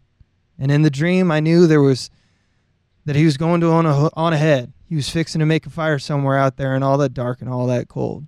And I knew that I never got there. Whenever I got there, he'd be there. And then I woke up. So what does that mean when I got there, the camp would be set up. Yeah. I obviously... I think the level everyone picks up on is like, you growing up and realizing your parents are only human and they were also navigating a confusing life. You think dad is going to be in the afterlife waiting for you is also the literal version. So maybe he's lost his faith, like literally lost his faith in the existence of an afterlife, or that his dad still exists as a soul. But also it could just be on the more basic level, he's lost faith in the ability of the wisdom of elders to guide us because the world changes so rapidly. What does his dad's horn of fire mean by the time he gets there? I mean, it's a lantern, so right, it's like, exactly. It's just the idea of like showing. I think it represents wisdom. I think it represents certainty in the darkness. But then I woke up has to mean, and now I don't believe any of that anymore. Yes, right? Because he's like, here's my assumption is that I knew that whenever I got there, he'd be there making the camp. But then I woke up, meaning our elders really didn't. That was the certainty of our elders it makes it feel nice that when our elders tell us it's going to be like this, just listen to this wisdom. That it's going, all right, well, the thing that I was looking for is to have faith in something so I didn't have to stay up every night worrying about whether or not I'm going to be killed by the Anton Chigurhs of the world or, all the way down to, like, I don't think my life is going the way that I want to go or, I got, whatever problem it may be. You always want faith in some kind of certainty, and he's arguing here that he woke up and he realizes that there is no God. He didn't get closer to God. He's not getting closer to any form of wisdom through his being a lawman. He woke up to the fact that there is no certainty ever. Quite literally, that is a dream. I had a dream, and then I woke up and realized, but it's a dream. It's not reality. Yeah. Right. Which is, I also just think it's funny. This was pointed out on Screen Prism's coverage of the film. There does seem to be enough awareness in the dialogue, especially with the way the wife acts, that it's pretty awesome as a structural joke for a movie where we wanted it to end with a crazy gunfight between two badasses, that it ended with a guy describing his dreams from last night, which is famously joked about as something boring no one wants to hear. Like, no one wants to hear you describe your dreams, Tommy Lee Jones. Well, there was supposed to be a gunfight. He's got that voice. Somewhere out there in all that dark and all that cold. Yeah. It's like, oh, fuck, he's a fucking Tommy Lee Jones, baby. And Josh Brolin, I assume, for Men in Black, was following him around taking notes the whole time they were shooting. Right. So that's kind of the rundown of it. I like movies that beg questions and don't give answers. And this is one that is on the top of my list for that. Because it does give answers and then says the answers are constantly unwriting themselves. That is what life is. That feels like that is both propaganda, meaning that's both a thesis, but that's also the thesis is inherent in the thesis is the lack of faith in anything, including the thesis itself. So that to me... Yes, in the same way that a classic paradox that I embrace is that in a tolerant society, the one thing you can't tolerate is violent intolerance, and that doesn't make you a hypocrite. It makes it that's your specific rule, that to maintain tolerance, you think it's worth it to be tolerant of everything except intolerance. You're allowed to make your system whatever you want, as long as you can get everyone to have faith in it. So it's interesting that I do think to some degree, the one thing that most existentialists or / nihilists would say is, I do believe everything is meaningless, but that doesn't mean what I'm saying now is meaningless. What I'm saying now is true. Everything is meaningless. It's a never-ending paradox that cycles back on itself. But that's the whole thing. And that rings specifically true to me in my experience, because sometimes I've worked really hard on something and it didn't come out, or sometimes I didn't work hard at all and I was super lucky. All these things, and every other iteration is somewhere in between. And I would argue that the existence of paradoxes arising from a system of thought do not invalidate the system of thought necessarily.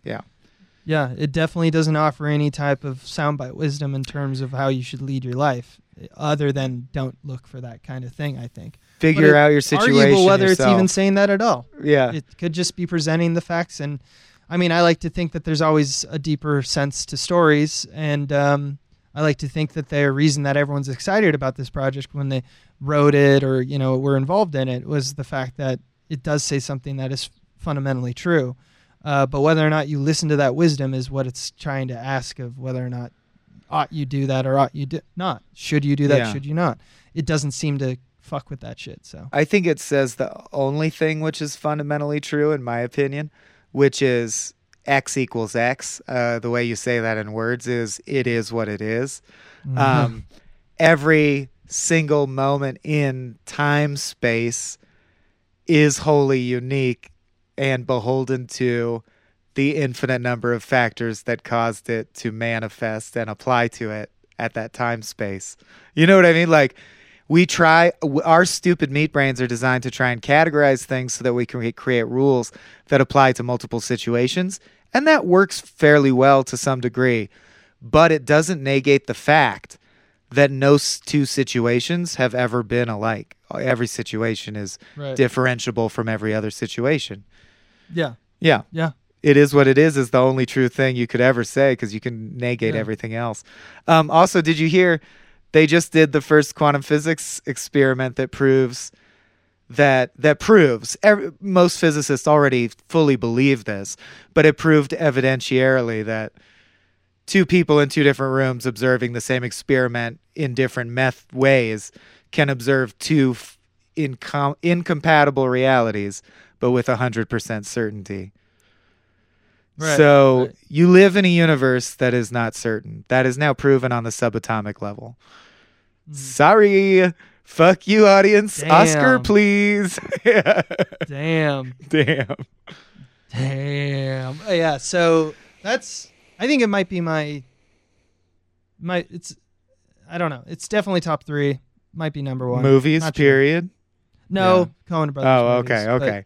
But easily. To that extension, yes, a little bit. Probably top 10. Definitely top 10. Top 3 Coens without question, I would say. Yeah, that's my argument. Yes, it hurts to put something like Oh Brother at 4, but I know there's also Fargo and Lebowski, man. This shit is exactly. It's a stiff competition, man.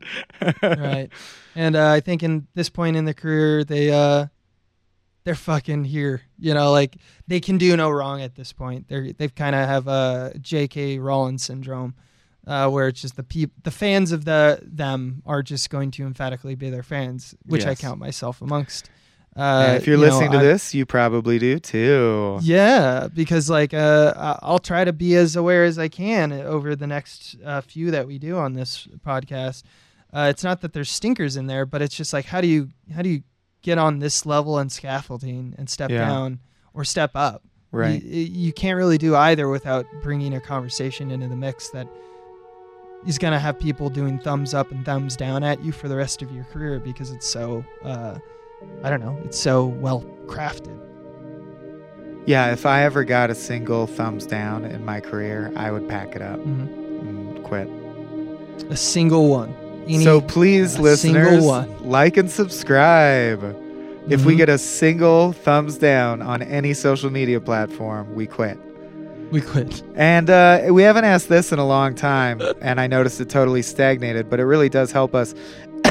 If you find the time, go over to iTunes. Give us a 5-star review or some kind words in the review section, please. I'm doing wrap-up lingo because we're at 2 hours and 20 minutes. So yeah, go watch it. Go fucking watch it. Again, because you probably have, but again, it's been long enough. Even if you watched it yesterday, it's been long enough. We're the CBBs. Bye. Bye.